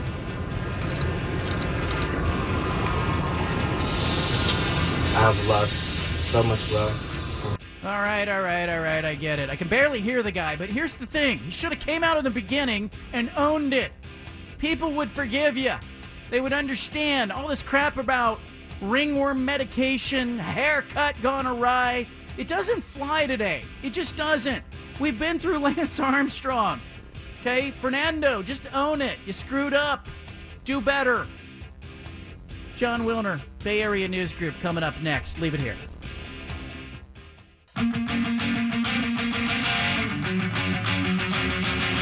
Back to the Bald-Faced Truth with John Canzano on 750 The Game.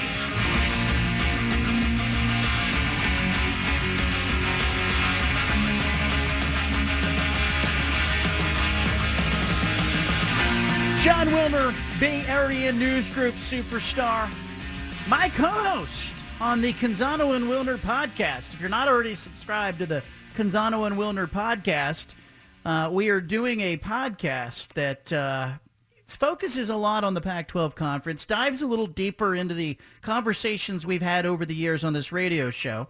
You can grab that on iTunes, Google Play, Stitcher, wherever you get a podcast. Stream it wherever you can find it. Wilner joining us now from the Bay Area. How are you, man? I'm good, thanks. How about you? I'm doing well. I had Brett McMurphy on the show, I'm not going to lie, in hour one, and I listened to him kind of gloom and doom. The conference is, the Big Ten, Oregon, all the conversations, but I'm pumping the brakes on that. I want to know where you sit on Oregon to the Big Ten and the disintegration of the Pac-12, doomsday. I think that those schools, Oregon, Washington, maybe the Bay Area schools, could very well end up in the Big Ten, but I just don't think that that's going to happen in the short term. I think that's multiple years away, if not many, many years away.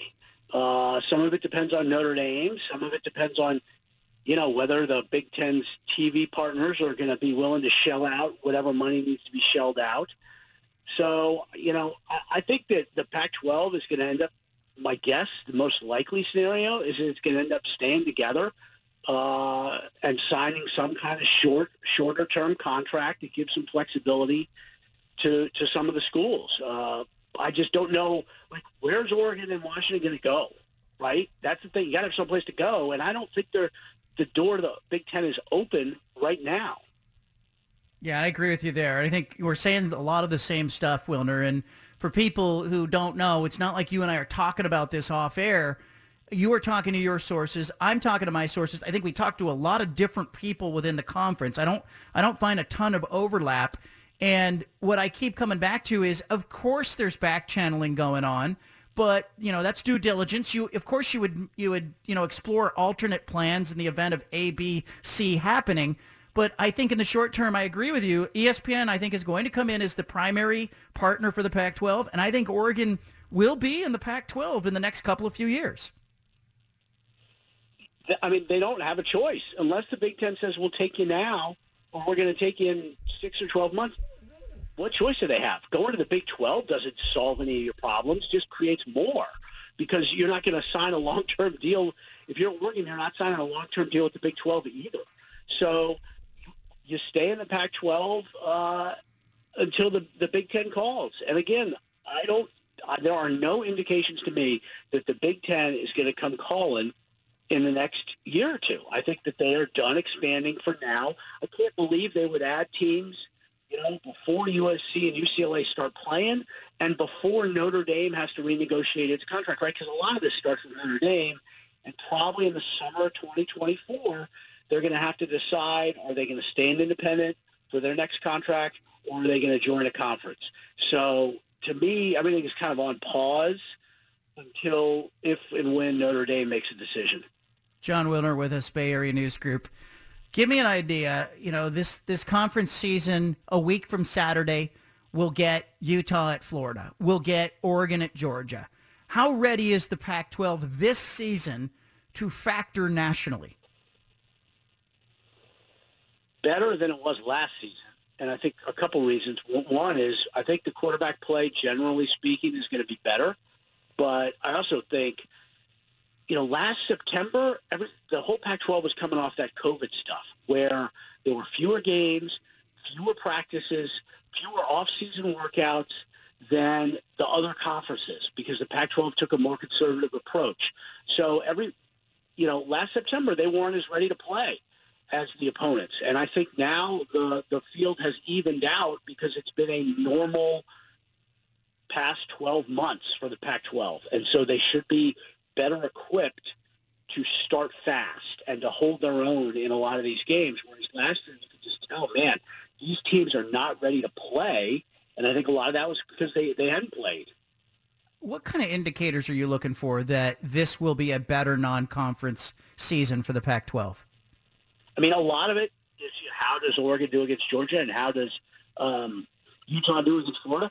But to me, it's also how are they going to do against the Mountain West schools, right?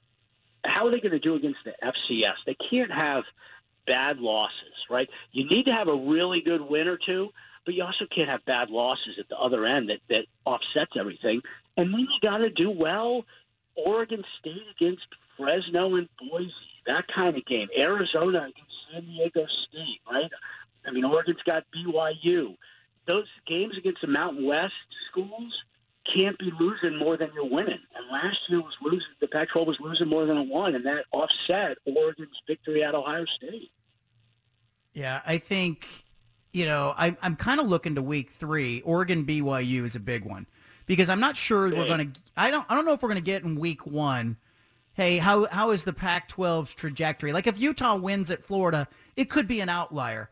What other games in your mind are key for the Pac-12 to have a good non-conference?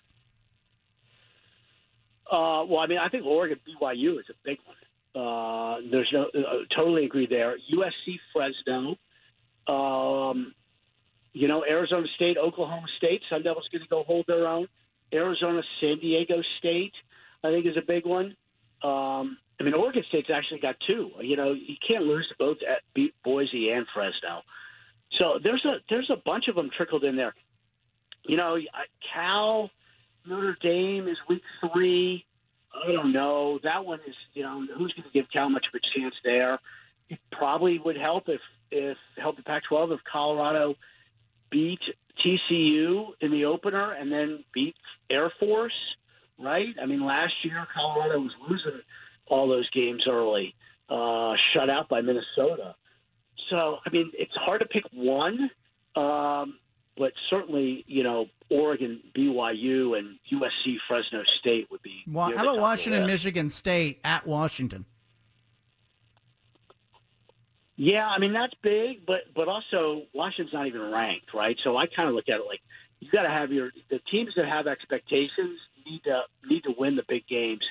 I think if Washington loses, that's kind of like Cal losing to Notre Dame. Even though it's in Seattle, it's like, well, are they really expected to win that game? Are they really expected to have a good season? The teams that are supposed to be good need to be good. John Wilner with us, Bay Area News Group. Michael Penix Jr. is going to be the starter at Washington. Dan Lanning refusing to this point to name a starter. As you look at the quarterbacks in the Pac-12, who this season is capable of putting a team on their back, and why won't Lanning name a starter? Well, I mean, I think he wants to push Bo Nix as long as he can and create a sense of urgency and maybe, keep Ty Thompson from entering the transfer portal 12 minutes after Bo Nix gets named the starter. I mean, you know how it works these days with the backup quarterbacks leaving school. Who could carry a team? I mean, I guess Caleb Williams can. I think Tanner McKee at Stanford is probably the best pure passer in the conference. Cam Rising, obviously, at Utah is really good. Dorian Thompson-Robinson, UCLA. To me, those are the top tier, but we don't know because there's so many transfers. Is it 7 teams are going to have transfers starting a quarterback? So there's a lot of unknowns. And, a lot of those guys either coming off shaky years or coming off injuries. But that is, to me, that's a key. Quarterback play was not good last year. Not good at all. And I think that was affected, the COVID thing probably had an impact on timing in the passing game. But those quarterbacks got to play well, and they got to play well early for the Pac-12. Wilner, help me out here. Am I being a negative Nancy by saying Caleb Williams, I'm not ready to buy that as he is the star in this league and is going to carry USC, and I foresee some hiccups for Caleb Williams and USC. Am I just being negative here? No, I think that's fair because he didn't play the entire season against last year for Oklahoma. And, you do have to wonder about SC's offensive line play and ability to run the ball consistently. So I could see that. I could see it ended up being both ways, right? He's doesn't quite play to expectations, struggles a little bit, but you could also map out a scenario pretty easily in which, he's a star and he makes it to New York City for the Heisman ceremony, and SC has a really good season. But I don't think your view is unfounded at all. Wilner, I am looking at the coaches in this conference, difference maker coaches. You just saw Nick Saban get a big contract extension, $90+ million. He's going to, have a couple $100 million. People are saying he's underpaid for what he does. Is there a coach in this conference? Because I think, we've seen some coaches leave. Is there a coach in this conference who's a difference maker in your mind, or where does that line of coaches who are difference makers begin and end for you? Oh, man, great question. I mean, you can argue that Lincoln Riley is a difference maker because of what he has done for USC in the last, 9 months? I mean, you think about where SC was like at the end of last season with no coach and a 4-8 record, and who knows what was going to happen to that program. And now look at where they are entering the season with a Heisman candidate, ranked, rebuilt their depth chart through the transfer portal, more excitement and buzz about SC than there's been in a long time, and haven't played a game. That's all because of Lincoln Riley. So he has certainly made a difference there to this point, but we'll see. I mean, other than Kyle Whittingham, I don't know. I think we're going to find out a lot this year because you got some coaches who are, entering the midpoints of their careers, and they probably need to win. And then you got a lot of new guys. There's 4 new coaches. So it'll be real interesting. But certainly Riley's, what he has done for USC the last 8 months has been a big difference. I keep thinking about Dan Lanning, first-year head coach. I expect that there are going to be some speed bumps, that he may lose a game or two that he should win. We saw it with Mario Cristobal. We saw it with Chip Kelly early on. There were some game decisions that were made where you went, gosh, would a more experienced coach have done that? What do you make of first-year head coaches in a Power 5 conference setting? It's hard, off the top of my head, it's hard to, pinpoint one or two who have really excelled, with the exception of the guys that were promoted from within, right? Chip Kelly obviously did great his first year at Oregon once he was replaced Bellotti. David Shaw taking over for Harbaugh. Whittingham, even though they weren't in the Pac-12, Whittingham taking over for Urban Meyer. But, those are examples of guys, or Mark Helfrich did well, right? Those are examples of guys that are in the program and getting promoted. When you're talking about a first-time head coach at a new place, I don't know that there's very many examples of guys winning big early. And then you couple that with the fact that, his coordinators are pretty clean, right? I mean, they're young. They've got some play calling experience, but, they're not like grizzled veterans. So it will be interesting to see how the Oregon staff performs early, but also how do they adjust once you get into October and you're playing conference games and the opponents know you and they got a ton of film on you and they know your tendencies. What are your counter moves when you get to October? And I'll be real interested to see how Oregon adjusts to the adjustments. Wilner, George Kliavkoff, the Pac-12 commissioner's got a tough job. He's going to watch HBO Real Sports tonight. He's going to hear Kevin Warren talk to Bryant Gumbel, talk about expanding to 20 teams, not shooting that down, leaving that door open. He's got the Big 12 circling, waiting for the Four Corners universities if they should choose to run for the hills. He's got Oregon back-channeling and probably some others back-channeling. How tough is his job right now, and what does he need to do here between now and about the second week of September? Yeah, I mean, it's kind of like meatball surgery. He's trying to get this thing, solidified, right, and stable. I don't know how long it's going to take. It could be, a couple more weeks, the other side of Labor Day, but it could also take into October, right? If they end up going to the open market and getting bids from a bunch of folks and considering expansion, it could take a while. But he has got to be creative. I think he's got to be aggressive and creative. And he has to be thinking of ideas to generate revenue that nobody else has thought of, right? That you haven't thought of, that I haven't thought of, that fans aren't talking about. When we hear about it, it goes, oh, yeah, that makes a lot of sense. I don't know what those things could be, but he's got to be creative and he's got to be aggressive out there and trying to cobble together a really good deal that's going to satisfy the schools who want to go to the Big Ten eventually and the schools that want some kind of stability in this conference, all right? And that's a tough needle to thread. Jon Wilner with us, Bay Area News Group. You can catch him on the Canzano and Wilner podcast as well. What kind of feedback you getting on the podcast, man? Good feedback, real good. My 81-year-old father is asking me, when's the next podcast going to drop? So I know that we're doing okay if he's asking about that kind of stuff. I didn't even know he knew what that meant. I love that. Listen, I'm excited about games starting. I'm eager to see this conference pulled together. I'm also well aware that, a lot of people are listening to us or reading you or reading me because they want to know what's going to happen with the conference. So let's lay this out if we can in just a couple minutes. I feel like what we're going to have happen is we're going to see the Pac-12 partner with ESPN. I think that there could be some provisions in the contract that allow for early exits if the Big Ten and the rest of college football just tilts sideways again. But I feel like in the next 2, 3, 4 years, this may settle down some into the Pac-12 continuing to fight for relevancy and explore expansion. And, the Big Ten still eyeing over going, is there anything over there that we like? But I feel like we're going to see a little status quo. Are you with that, or do you see something different? I think the most likely scenario is that the Pac-12 continues to exist, for the rest of this decade. I do think that there's a real good chance it expands, and I don't know exactly who. San Diego State maybe makes the most sense.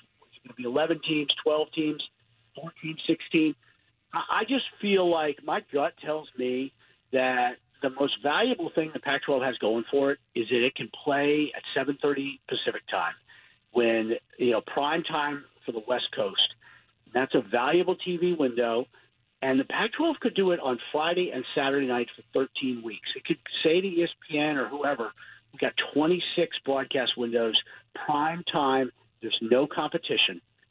But in order to do that, you need teams, so you got enough games so you can fill all those spots. So I kind of feel like because of the need for inventory, they're going to add a team, 2 teams, maybe even 4 teams. That's kind of my gut. There's no palpable reason for it. I haven't heard for sure they're going to expand, but that plays into their strength. Getting more games plays into their strength of being able to fill those night windows, which is their most valuable property. Jon Wilner, Bay Area News Group. Follow him at Wilner Hotline on Twitter. Wilner, I appreciate you, my friend. Thanks very much, man. There he is, Jon Wilner. Stephen, takeaways from that conversation. Quick takeaways.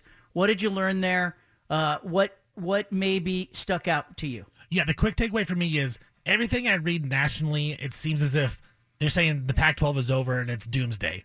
But what Jon Wilner said, at the end of the decade, the Pac-10 or Pac-10 and Pac-12 will still be here. It's so weird to see the national news compared to what you and Wilner have been reporting is that the Pac-12 is doing so much to keep it together. And I want to have faith that they do that because, as a guy that's been around this area my whole life, I would love to see the Pac-12 stay together. I'll explain why I think the national guys have a different narrative and why I don't blame them for it next. Back to the Bald-Faced Truth with John Canzano. Peter Sampson is up next with The Pulse from 6 to 7 on 750 The Game.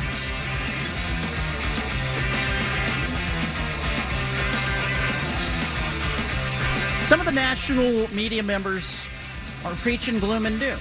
And I don't think they're preaching it. I think they're just reporting gloom and doom. But you got to ask yourself, who are they listening to? Who are they talking to? I think some of them are probably talking to people who have motivation, who have an agenda. They are experienced, good reporters.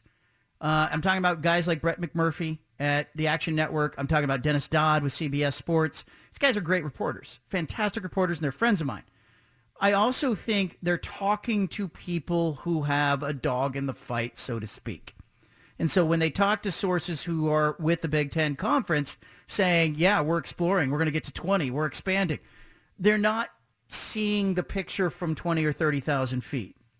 Likewise, look, I'm probably talking to people who are more centered or geared toward the Pac-12 Conference staying together. But I can tell you what I am hearing is very balanced. The athletic directors in the conference are not the people who are in charge of the universities jumping to another conference. They are simply in charge of running their athletic departments. But what they are telling me is in communications with their university presidents and chancellors, what they are hearing is we are committed to this, we are in this, we are together, we are galvanized. I had one AD tell me, if Oregon leaves, I think everybody's going to run for the hills. But I think that's true. That's true of the Pac-12 conference. I think that's true of the Big 12. If they lose a tentpole university one more time, I think that you would see a disintegration of that conference. So I do think Oregon is an important player in this. I think the fact that Phil Knight is out there banging the drum trying to get the Ducks into the Big Ten Conference should not surprise anyone. I think he was doing that from minute one. The minute UCLA and USC left the conference, I think they knew that. But, I reached out immediately when USC and UCLA left the conference, and I asked a source at UCLA, in your conversations with the Big Ten, did they talk about taking other teams? The source at UCLA told me, no, it doesn't pencil out. I keep hearing that over and over again from media consultants, from athletic directors, from university presidents. They're saying just the numbers don't work. Oregon would have to take a tremendous subsidy. They'd probably have to take less than they would get in the Pac-12 conference if they stayed. So I don't think in the short term they jump. And I think it explains why you're hearing gloom and doom on the outside and you're hearing Wilder and I talk about, hey, this conference is going to stay together. I think they stay together in the short term. The next 5 or 10 years, I think you could see Oregon in the Pac-12. That's where I stand. Leave it here. BFFT. From the Pac West Center in downtown Portland, presented by High Caliber Millwrights, here's John Canzano with a bald-faced truth. Well, we're in the happy hour, 5 o'clock hour. Anna will be joining us this hour to talk about the Backstreet Boys. Backstreet's back, if you're not aware of it. Been talking about it some on today's show. Dive deeper later in the program.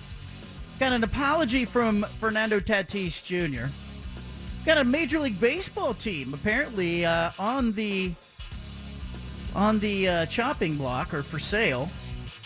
We have Kevin Durant. Is he happy now? Or is he just stuck? And so much more. All of this will be part of the 5 at 5. Let's do it.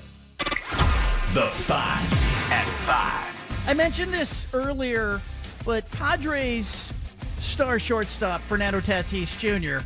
has apologized after receiving an 80-game suspension. He's also going to have a shoulder surgery. Why not? If he can't play, get the surgery. But he apologized to his Padres teammates privately and then expressed some remorse for the suspension that'll keep him off the field in the next season. He said he's sorry for his mistakes. It was a impromptu news conference in the Padres dugout today. He said, quote, "I've seen how my dreams have turned into my worst nightmares. There's no one other to blame than myself." I wish Tatis Jr. had said this when the story broke. He said he had been dealing with a skin infection. He took some medication. He tested positive. He now says there's no excuse. I need to do a better job of knowing what's going in my body. I also think it's kind of a ridiculous excuse to be making for what they determined was in his system. Cholesterol, an anabolic steroid in his system. He said he accidentally took a medication. I just want an apology. Own it. Move on, man. We've been through this. Lance Armstrong told us it's not about the bike. Barry Bonds told us it was the cream, not the clear. Fernando Tatis Jr., you're playing a game that more skilled, more eloquent, more talented and heralded players and athletes have played long before you. We all know a rule breaker when we see one. You broke some rules. Just own it and do better. Number 2 in our 5 at 5. Let's focus on the Anaheim Angels, Los Angeles Angels, whatever you want to call them. They apparently may be for sale. That's right. Artie Moreno is exploring a potential sale. What does it mean for the Halos? Well, it means that they could be sold. He bought the Angels from Disney for $180 million in 2003. $2003. Well, look, the Moreno's 76. He recently tried to sell a 153-acre property that is Angel Stadium, and he wanted to develop the real estate around it, and then the Anaheim City Council voided the deal. So some of this may be Artie Moreno posturing.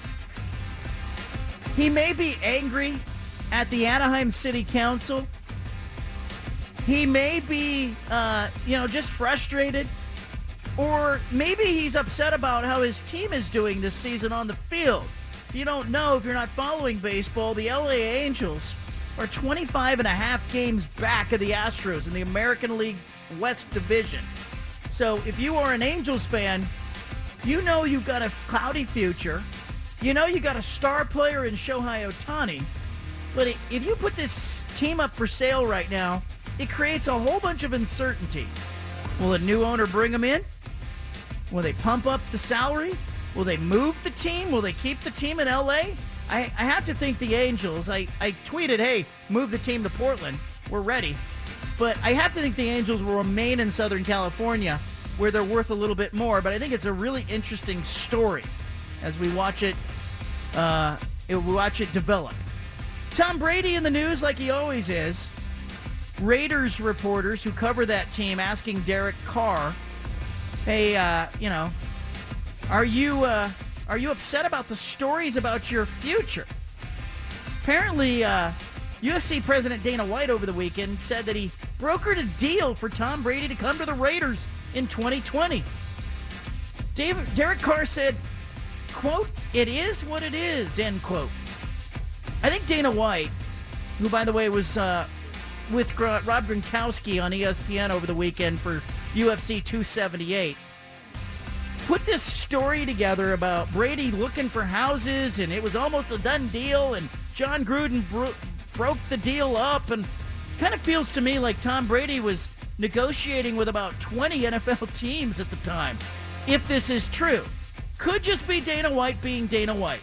But in the end, Derek Carr having to answer the questions. Not sure if this is great for the Raiders at all. Number 4 in the 5 at 5. Kevin Durant and the Brooklyn Nets. They met, and they have agreed to move forward together. Remember, Kevin Durant issued a ultimatum with the Nets owner, asking for a trade on June 30th, and then reiterating that desire in a meeting earlier this month in London with Joe Tsai. Durant wanted Tsai to choose between him and the general manager and coach, Sean Marks, Steve Nash. Well, Nash and Marks are retaining their jobs, and Durant is remaining in Brooklyn.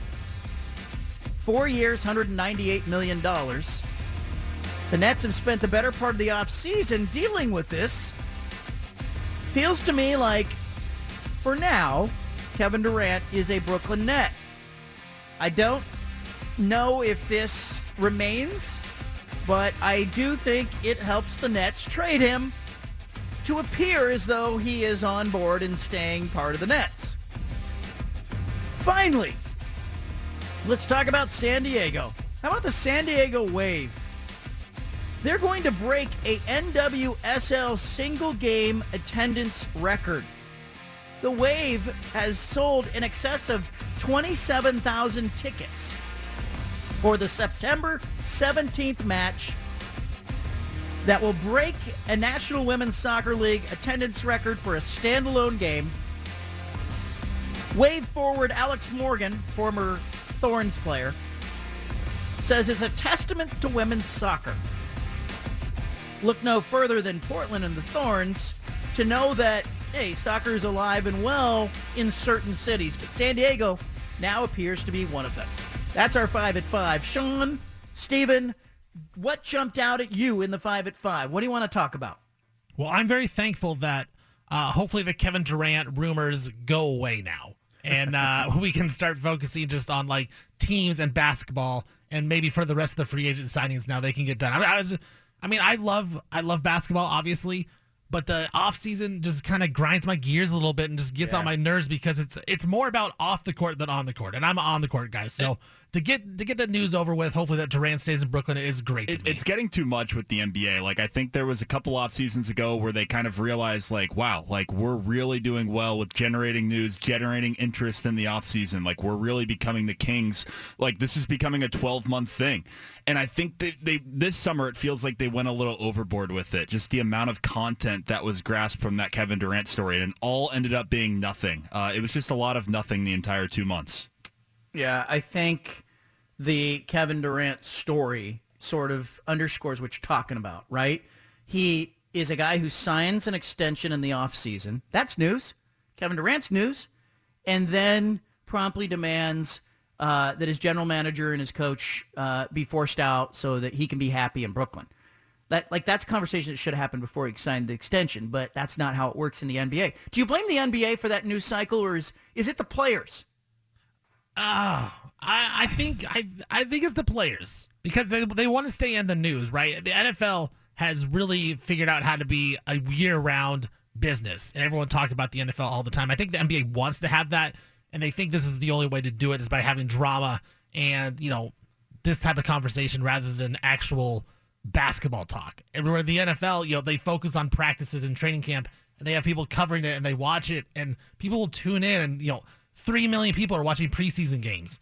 I think the NBA strives for that, but they can't get it, and the best they can do is just having all this drama going on. It's Shams, it's Shams tweeting out like, oh, the Grizzlies made the phone call 2 months ago, or like just in a random July morning, it's ESPN talking, like breaking some story. Oh, the Celtics offered Jaylen Brown. Like, I don't know whose fault that is, but it feels like, the media just like whenever it gets bored, like ESPN, it just kind of like whenever it's a slow news day, they just leak some random NBA news to get us talking.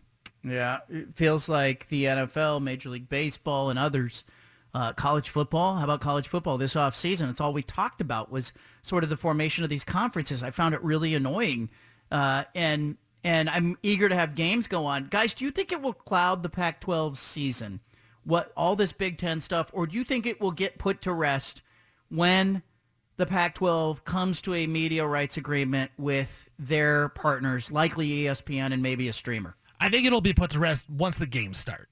Once the games start, I think we're going to forget about it. That's what we kind of do as a culture is we forget about things that happen. I mean, we were talking about Deshaun Watson all the time. We haven't talked about it for a few days now because the suspension has been done and it's going to go through. So I think this whole talk that it's still so unknown, once these games start, that's when we're going to start kind of forgetting about that and just focus a little bit more on what's actually happening on the field and right in front of our eyes. Agreed. There's just like in 2 weeks' time, there's going to be so much in the world of sports going on. Not only college football, the NFL is going to be going on. Soon enough, the NBA. Soon enough, the World Cup.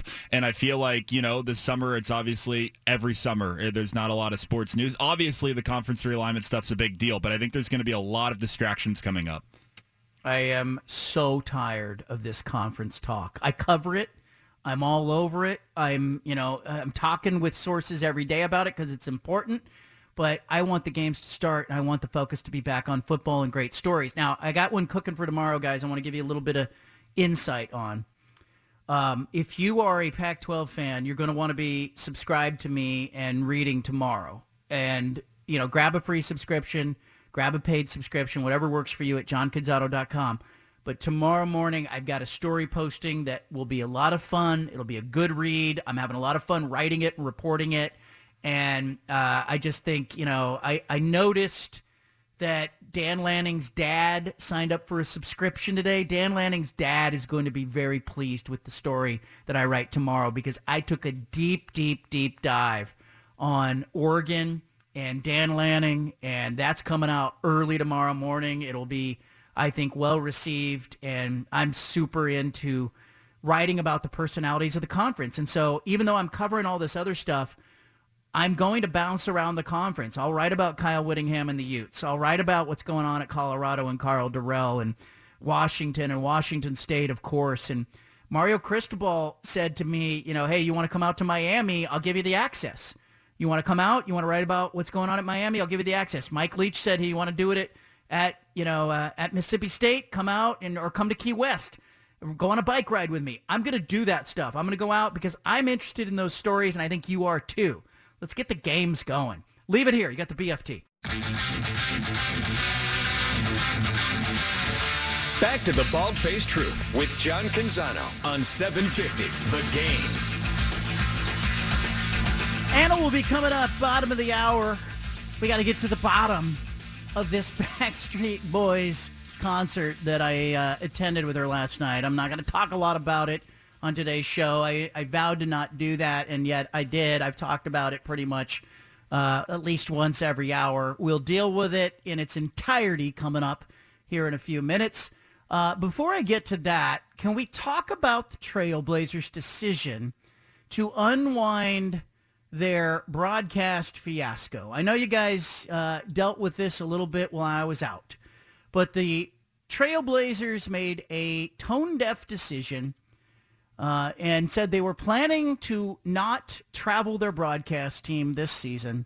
Their television broadcasters, their radio broadcasters were going to sit it out and stay home. I think it was a terrible decision. I think it was a bad look.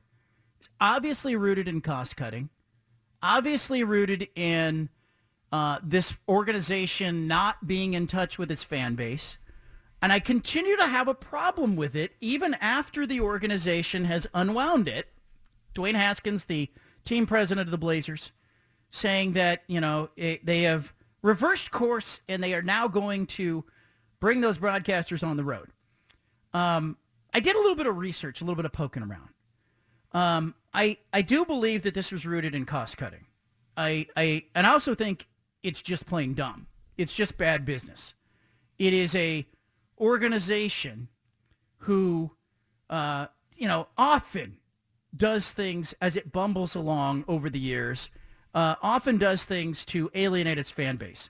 And I have worried at different points in time whether or not that would ultimately cost the Blazers in a way that is near and dear. And I think it will.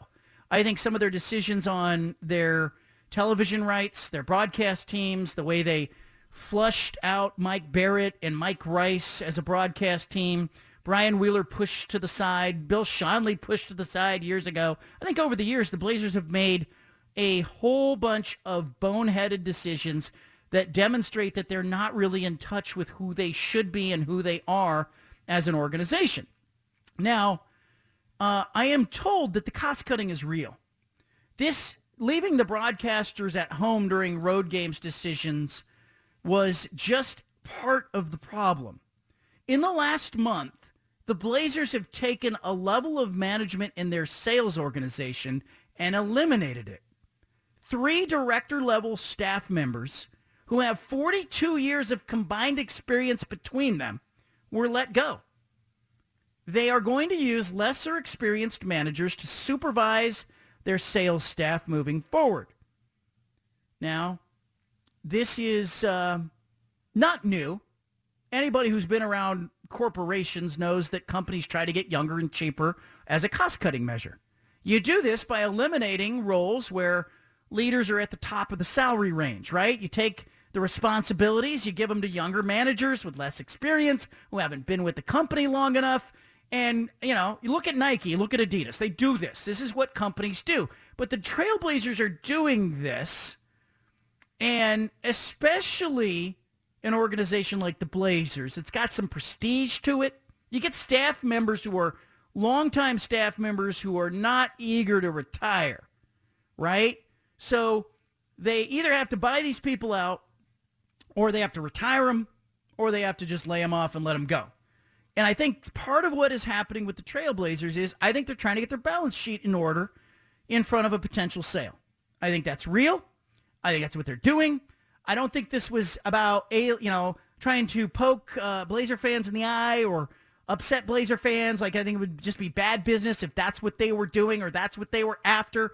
I think the real reason that the Trailblazers have made this decision and then reversed it was they were trying to save a few bucks. Now, how much could you save? I get it. Not very much relative to their salary. Not relative to the $40 or $50 million that they're going to pay Damian Lillard. The payroll, the guys on the payroll that aren't really contributing to the team. You're talking about per diems for your broadcast crew. You're talking about some hotel rooms for your broadcast crew. And you're talking about 5-star hotels that they stay in for your broadcast crew. So I think, you're talking about a few $100,000 over the course of the season. It's not chump change, but for a pro sports organization to not want to travel with their broadcast team, it just shows you how out of touch Jody Allen and Bert Kold are, and they're calling the shots from Seattle. Now, the Blazers have since come out yesterday, and they've said, hey, we are unwinding this decision. We have decided that we are going to travel these broadcast teams. We are, essentially going to, unwind and reverse course on our decision. And that's great that they're doing that. But I'm not willing to celebrate this because, A, this was something they should have done in the first place. You don't get credit for putting out a fire if you started the fire. You don't get to be the hero. You don't get to come in and go, hey, guess what? We're going to travel our broadcast crew and have everybody applaud you because you're the bonehead organization that in the first place decided to start the fire and cause the problem. You don't get credit. You don't get a pat on the back from me for unwinding the problem that you created. So that's first. Second thing is, I don't think they're done. I think the cost cutting is going to continue. I think you're going to see it at the box office. I think I saw it last night when I was at the Backstreet Boys concert. They were having a hard time getting people into the building. I was looking around going, this isn't that different than an NBA game. And over the years, they were able to get people in and out. This isn't pandemic related. It's not new. Like, it isn't like they're saying, hey, you have to take everybody's temperature at the door. It was normal bag check, metal detector, get people in for the concert stuff. But what I noted was several of the entrances to Moda Center were not open last night. It's a staffing issue. They are either shorthanded or they are choosing to not employ people and say, look, we're gonna cut some costs. We're gonna have people wait in line a little bit more, and we're gonna have a harder time getting people into the arena. But hey, over the course of the season, we're gonna save some money. I think this is the kind of crap we're going to see all year long from an organization that cannot get out of its own way. If you're a Blazer fan, I feel for you because this organization deserves to be in the hands of somebody who will love it, who will care for it, who will treat it like, this is the most important thing in their portfolio. And for a long time, the Blazers have not felt that way, whether it was with Paul Allen or the estate of Paul Allen or Jody Allen or Bert Kold. I have just felt for a while that Trailblazers Inc. has been adrift. Guys, when you heard yesterday that the Blazers were traveling the broadcasters, what was your reaction to that? I mean, I was happy they made the right decision, but it's like you said, they put out their own fire that they started. And it was just such a minor league move to keep the broadcasters home because you have great broadcasters. The TV and the radio all have really good broadcasters, and they would have done a great job had they stayed at home and doing the game, and you may not have noticed. But you're just making it so much harder. And I made the comparison of we've all had jobs where our boss just makes life harder. It makes our job harder. And that's what the Blazers were doing. They were just making it so much harder for their really good employees to do a really good job. And to me, that's just such a minor league move that the Blazers did. And it's sad. Like, it makes me have no faith in the organization ever. Like, why would I ever change my mind on that? So I was happy they rethought about it and they let the broadcasters go because that's the right decision, but it should have been the original decision. Amen to that. The original decision was wrong. They unwound it. Great, they unwound it. But man, what a negative PR hit they just took over something that really didn't matter. That's the thing that gets me. It's like, good businesses, I don't care if you're a restaurant or you're a food cart or you're a radio show or you're a taxi driver or Uber driver. Like, they're just little things that you don't do to alienate customers. There are little things that you don't do to alienate your fan base. I think in the end, if you are a Blazer fan, I feel for you. I feel for you because I think it's going to manifest itself in a number of ways over the course of the season. Sean, what was your reaction? Yeah, a couple of things. I think it was the perfect analogy that you made. Like, if I start a fire in my kitchen and then, suddenly my parents come to help me out, but I'm the one that ends up, putting out that fire, no one's going to be celebrating me. We're going to be like, why'd you start that fire? I also think last week, just with the fact that this news came out and then, they came back on it, I think it shows the power of media and the power of, radio specifically, because I know that last week, Peter, Steven, and our station here, we were really pounding the drum about why this was a bad move. I know other radio stations were doing that as well, and I think that got fans, I think people understood why this was a bad move, and that got fans pretty riled up, and I think that's why the power of the people ended up winning here. I think it's sad, and I wish the organization had better ownership. I think there's some good people working there. I think there's some great players working there. Some great fans, obviously, but man, they are lost. Anna's coming up next. Backstreet is back. You've got the home of the truth. Back to the Bald-Faced Truth with John Canzano on 750 The Game.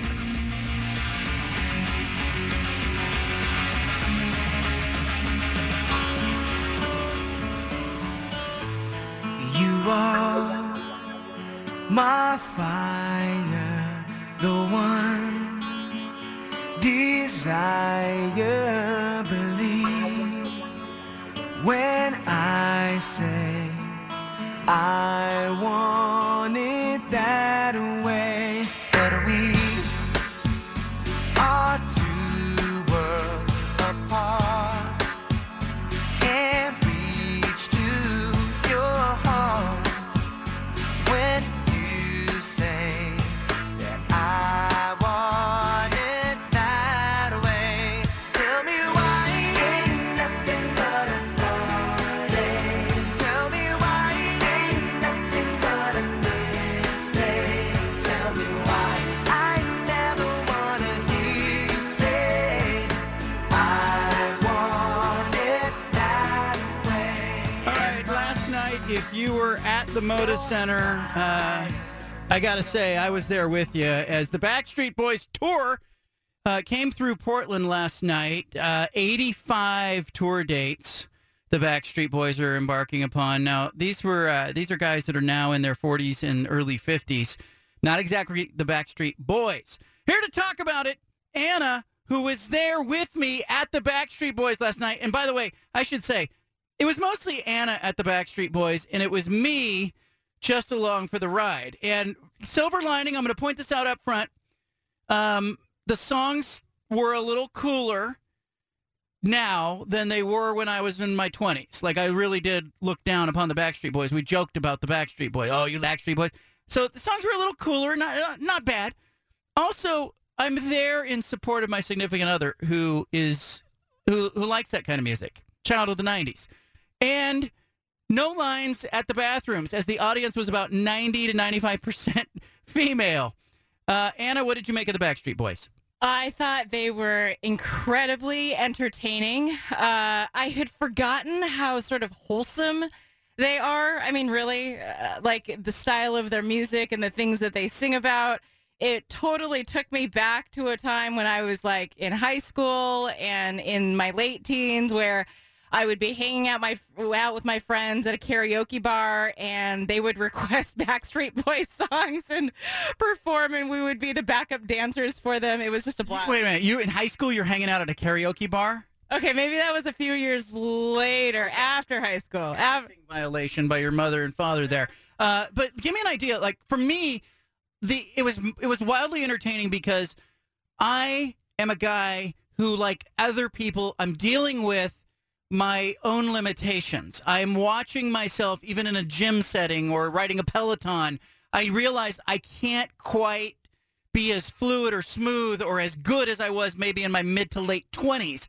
And so I'm watching those guys up there gyrating and doing their little dance moves, and I'm kind of inside. I'm laughing and a little bit relating to them, and then I'm looking around the audience, and I'm realizing, like, this is suburbia. This is, women ages 35 to 55 who know every damn song. I knew like 2 songs. They knew every song, and they were singing it, and then there were women walking around going, I should have married a Backstreet Boy. I was going to marry one. That was my plan. And, their plan didn't come to fruition. Yeah, I mean, that's part of the people watching that was so entertaining, was just to see how enthusiastic people were to see these guys, and the perspective that they gave when they were like, oh, we've been at this, 20, 30 years. And you think back and you're like, oh my gosh, these guys were so young when they started making their hit songs.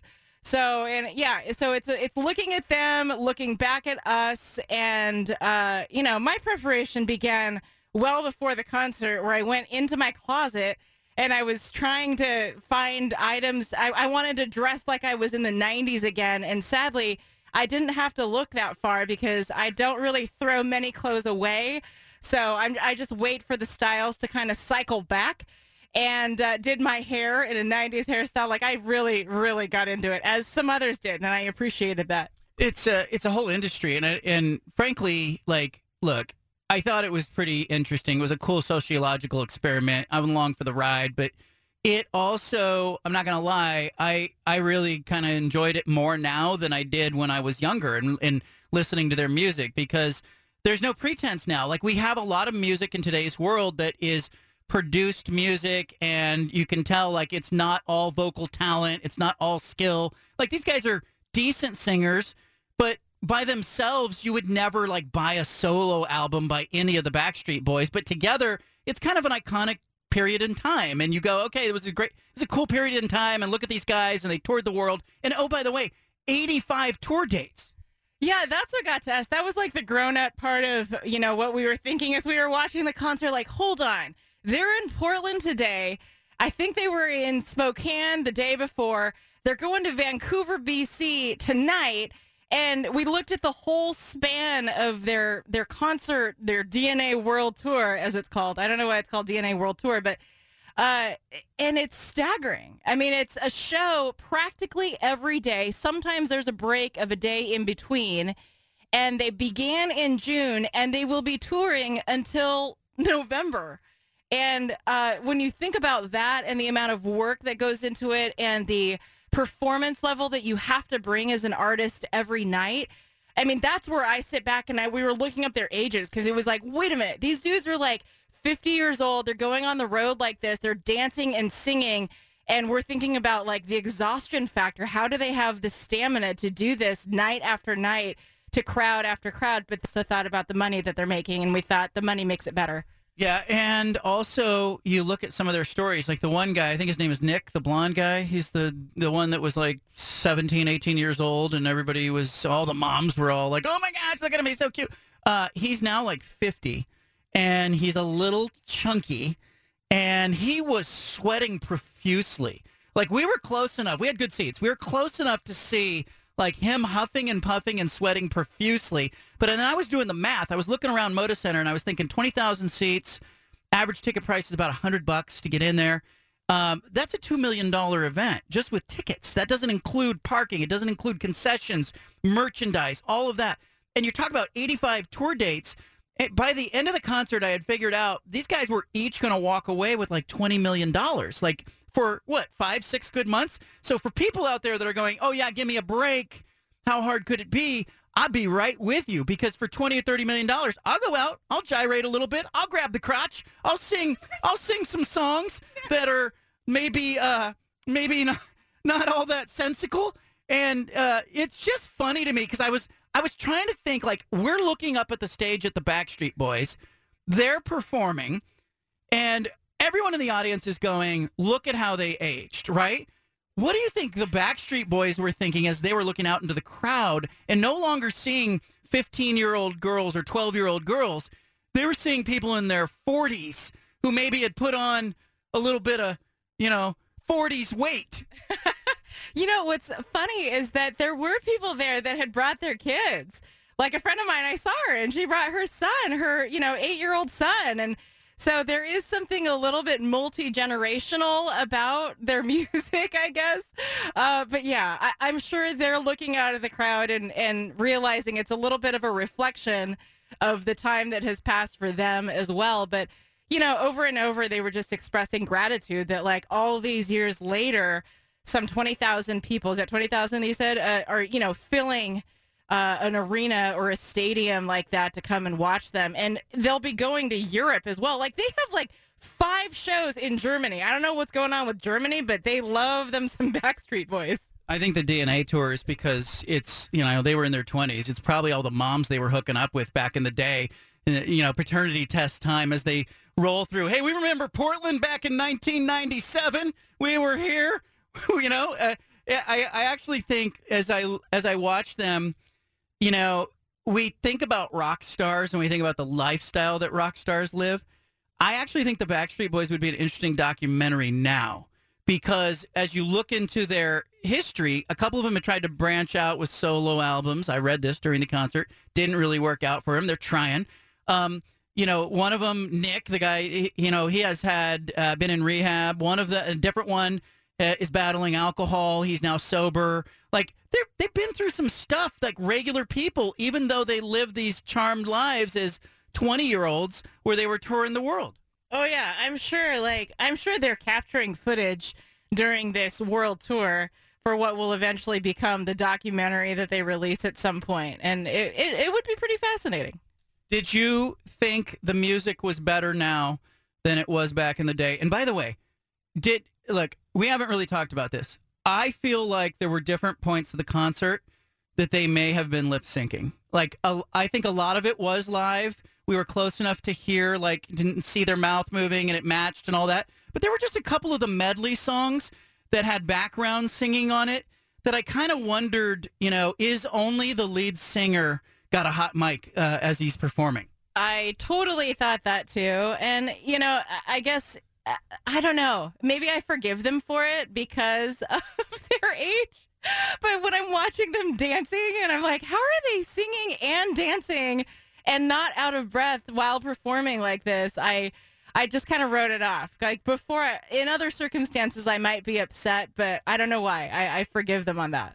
All right, Anna, thank you for popping in. Now that you've taken me to the Backstreet Boys, I don't know what the equivalent concert is for me that, that every guy would want to go see, but I've got to think of that. Why don't you do this, listeners? Tweet at me, at John Canzano BFT, or at Anna_Canzano. Tell us, what is the equivalent?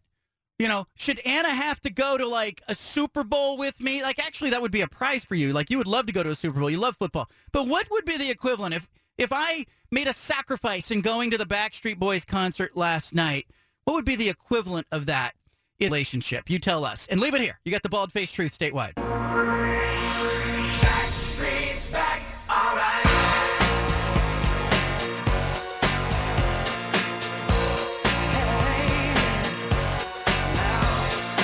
Oh my God, we're back again. Brothers, sisters, everybody say.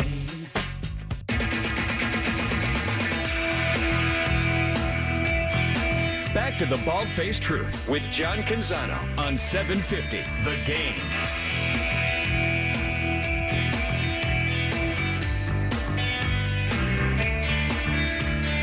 Maybe it's Bruce Springsteen. Maybe back in the day, man. There are some concerts that I wish I would have seen when I was younger that I'm kicking myself for not making a point to go see back in the day. Michael Jackson, never saw him in person. Prince, only saw him at the Super Bowl halftime show as a media member. Would have been way different experience to see him in concert. I did see Bruce Springsteen. I've seen Elton John, and man, is Elton John milking it or what? But I don't know what that concert is today that you have to go see. I don't know if it's Bruno Mars. I don't know if it's somebody else. But I think the performers of my 20s, the bands that were playing, the performers, between Madonna, Michael Jackson, Prince, I mean, come on. There were some epic performers that I didn't get to see. Kicking myself for it. And how about sports performances? I saw Michael Jordan as a basketball player in person, but I saw him late in his career. I saw him with the Wizards. It wasn't Michael Jordan, the Chicago Bulls, in person with a ticket. Who are those must-see tickets in today's world? When you think about baseball, I go to Shohei Ohtani. I think Shohei Ohtani, you've got to think about him as one of the great performers. And we've talked about this on today's show, whether or not the Angels, for people who don't know, if you're just tuning in, Anaheim Angels owner, Los Angeles Angels owner is saying that the team will be considered, or he's shopping the team around, trying to figure out if a sale is the right move. I also think the Washington Nationals could be on the move. There are a couple of baseball franchises that could end up in different places. I know Portland's not high on the list right now of Major League Baseball destinations. Vegas is going to be at the front of the line. I think after that, you've got some cities like Nashville, Vancouver, BC, Portland, and probably now Salt Lake City. They have now recently announced that they are shopping or looking for a team. But I think it's just a really interesting thing to think about who you have to see in today's world. Like, is Tom Brady a must-see in person? I've seen Tom Brady play in person, but if you haven't seen him play a game, an NFL game in person, and he's coming near you, is that somebody you have to see? Or Patrick Mahomes, is that somebody you have to see when it comes to the NFL? How about the NBA? Is it Steph Curry? Is it Kevin Durant? For Blazer fans, I know a lot of you feel like Damian Lillard is that guy, but who are those other players? LeBron James? Who are those other players that you know you have to see in the same way that I'm talking about, you know, Prince or Michael Jackson or Madonna, and I'm kicking myself for not going in the 90s and seeing them perform at the top of their game. I mean, I think there are some athletic performances, and, you know, apologies to TV. So much talk in the last month about how important TV is and how influential TV is and how television is driving the bus when it comes to college sports and the NFL and Major League Baseball, and the NBA's TV contract, when it comes back around, is going to be negotiated at a multiple of 3 over the last deal, maybe even more. So the NBA owners are all getting rich. The NFL is getting rich. The players are getting rich. And what's happening to fans? Fans are watching tradition and geography get thrown out the door. Fans are watching kickoff times be decided by television and not what's good for the consumer, right? We've already gone through that. It's kind of an old debate, but it's true. And so I think, like, while we're busy sort of heralding all the money that's coming into sports via television, I think we should also take a moment to reflect upon the fact that there are some experiences you get in person in being at games that you can't get anywhere else. You can't get it on television. For people who were there, side Moda Center, and saw Damian Lillard shoot that 37-foot shot in the face of Paul George and the Oklahoma City Thunder, you know what the hell I'm talking about. If you were there to see Barry Bonds, you know, break the home run record, if you were there to see Usain Bolt run 100 meters faster than anybody in the world, if you were there when Galen Rupp won an Olympic silver medal in distance running, if you were there when Marcus Mariota scored a touchdown, or when the Oregon State Beavers, you know, became bowl eligible, if you were there in the stadium, you have something that is forever, that television can never give you. You have the ability to say, hey, you know what? I saw that. I was there. And I think a lot of that is being lost in this era where, you know, apologies to television, where television steps to the front of the line and acts like it's the most important part of the sporting event. It's just not anymore. It never was. Television should have ideally been there to hold the hand of the sport and help usher it into living rooms, mostly for people who couldn't get to the stadium or weren't close enough to the stadium, or, you know, who could afford to go to the stadium all the time, or even in the case of, you know, some fans who couldn't afford to go there anytime nowadays. You know, I was in Moda Center last night for this Backstreet Boys concert, and I was looking around, and Anna said, what are you thinking about? This was before the concert started. And I said, you know, I was thinking about all the money. I was thinking about all the lower bowl tickets for Blazer games last season that were empty. And the fact that, you know, these tickets are not cheap. Like, a lot of families cannot afford to go to an NBA game. Can't afford to take the family. Can't afford to go eat at the arena. Can't afford to park at the arena. It's become a corporate event. It's a write-off, and it's for the affluent and the wealthy. Or in the case of, you know, some Blazer fans who just say, hey, we're not going to take the vacation. We're not going to buy the car. We're going to put our disposable income into, our entertainment income or our vacation income into buying season tickets. That's fine. Bless you if you're doing that.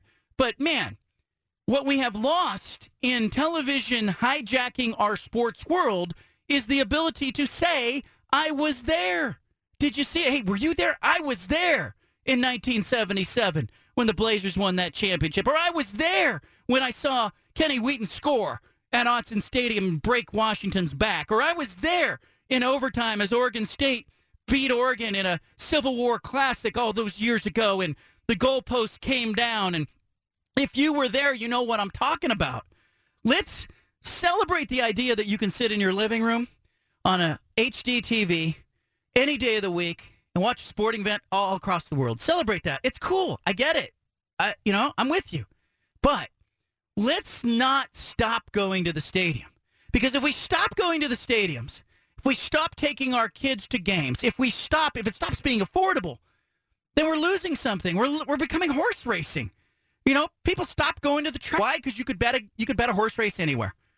Well, part of the beauty of going to the track was going down to the paddock and watching the horses and seeing the jockeys and watching them walk by and hearing the trumpets and the start and watch them get into the start gate and, the sounds and the sights and the smells of the tracks. And now what do we have? We have empty tracks. We have pari-mutuel racing. We have, the ability for you to sit somewhere else and bet on a horse race in Saratoga or Golden Gate Park or whatever. And in the end, we all really lose something when that happens. Now, I have a great column tomorrow that I want you to be sure you read. I have been working on this for several days. I'm going to give you a little tease. If you are an Oregon Duck football fan, you're going to want to read me at johncanzano.com tomorrow morning. If you are a college football fan, period, you're going to want to read me at johncanzano.com tomorrow morning. Again, if you are already a subscriber, you're going to get it delivered direct to your email inbox in real time. So if you want to grab that, do it today. Go to johncanzano.com right now. Get a free subscription. Get a paid subscription. Whatever works for you. Just make sure you don't miss anything. I'm here for you. The Bald-Faced Truth, not here for a long time, just a good time. I appreciate everybody out there that makes this radio show part of their day. I'm having fun with it. I hope you're having fun listening to it. I want everybody to have a great evening. And I'm going to let the Backstreet Boys sign us off. Like, it feels like, there is a full circle moment here as we can let the Backstreet Boys take us home. Oh, yeah. Looking back on the things I've done, I was trying to be someone. I played my part, kept you in the dark. Now let me show you the shape of my heart. I want you to leave it here. Peter Sampson coming up. Maybe Peter can start the polls today by telling us what that concert would be. What is that dream concert that we should all be seeing? Like, what's the Michael Jackson, Prince, Madonna concert that you have to see today? Catch you tomorrow.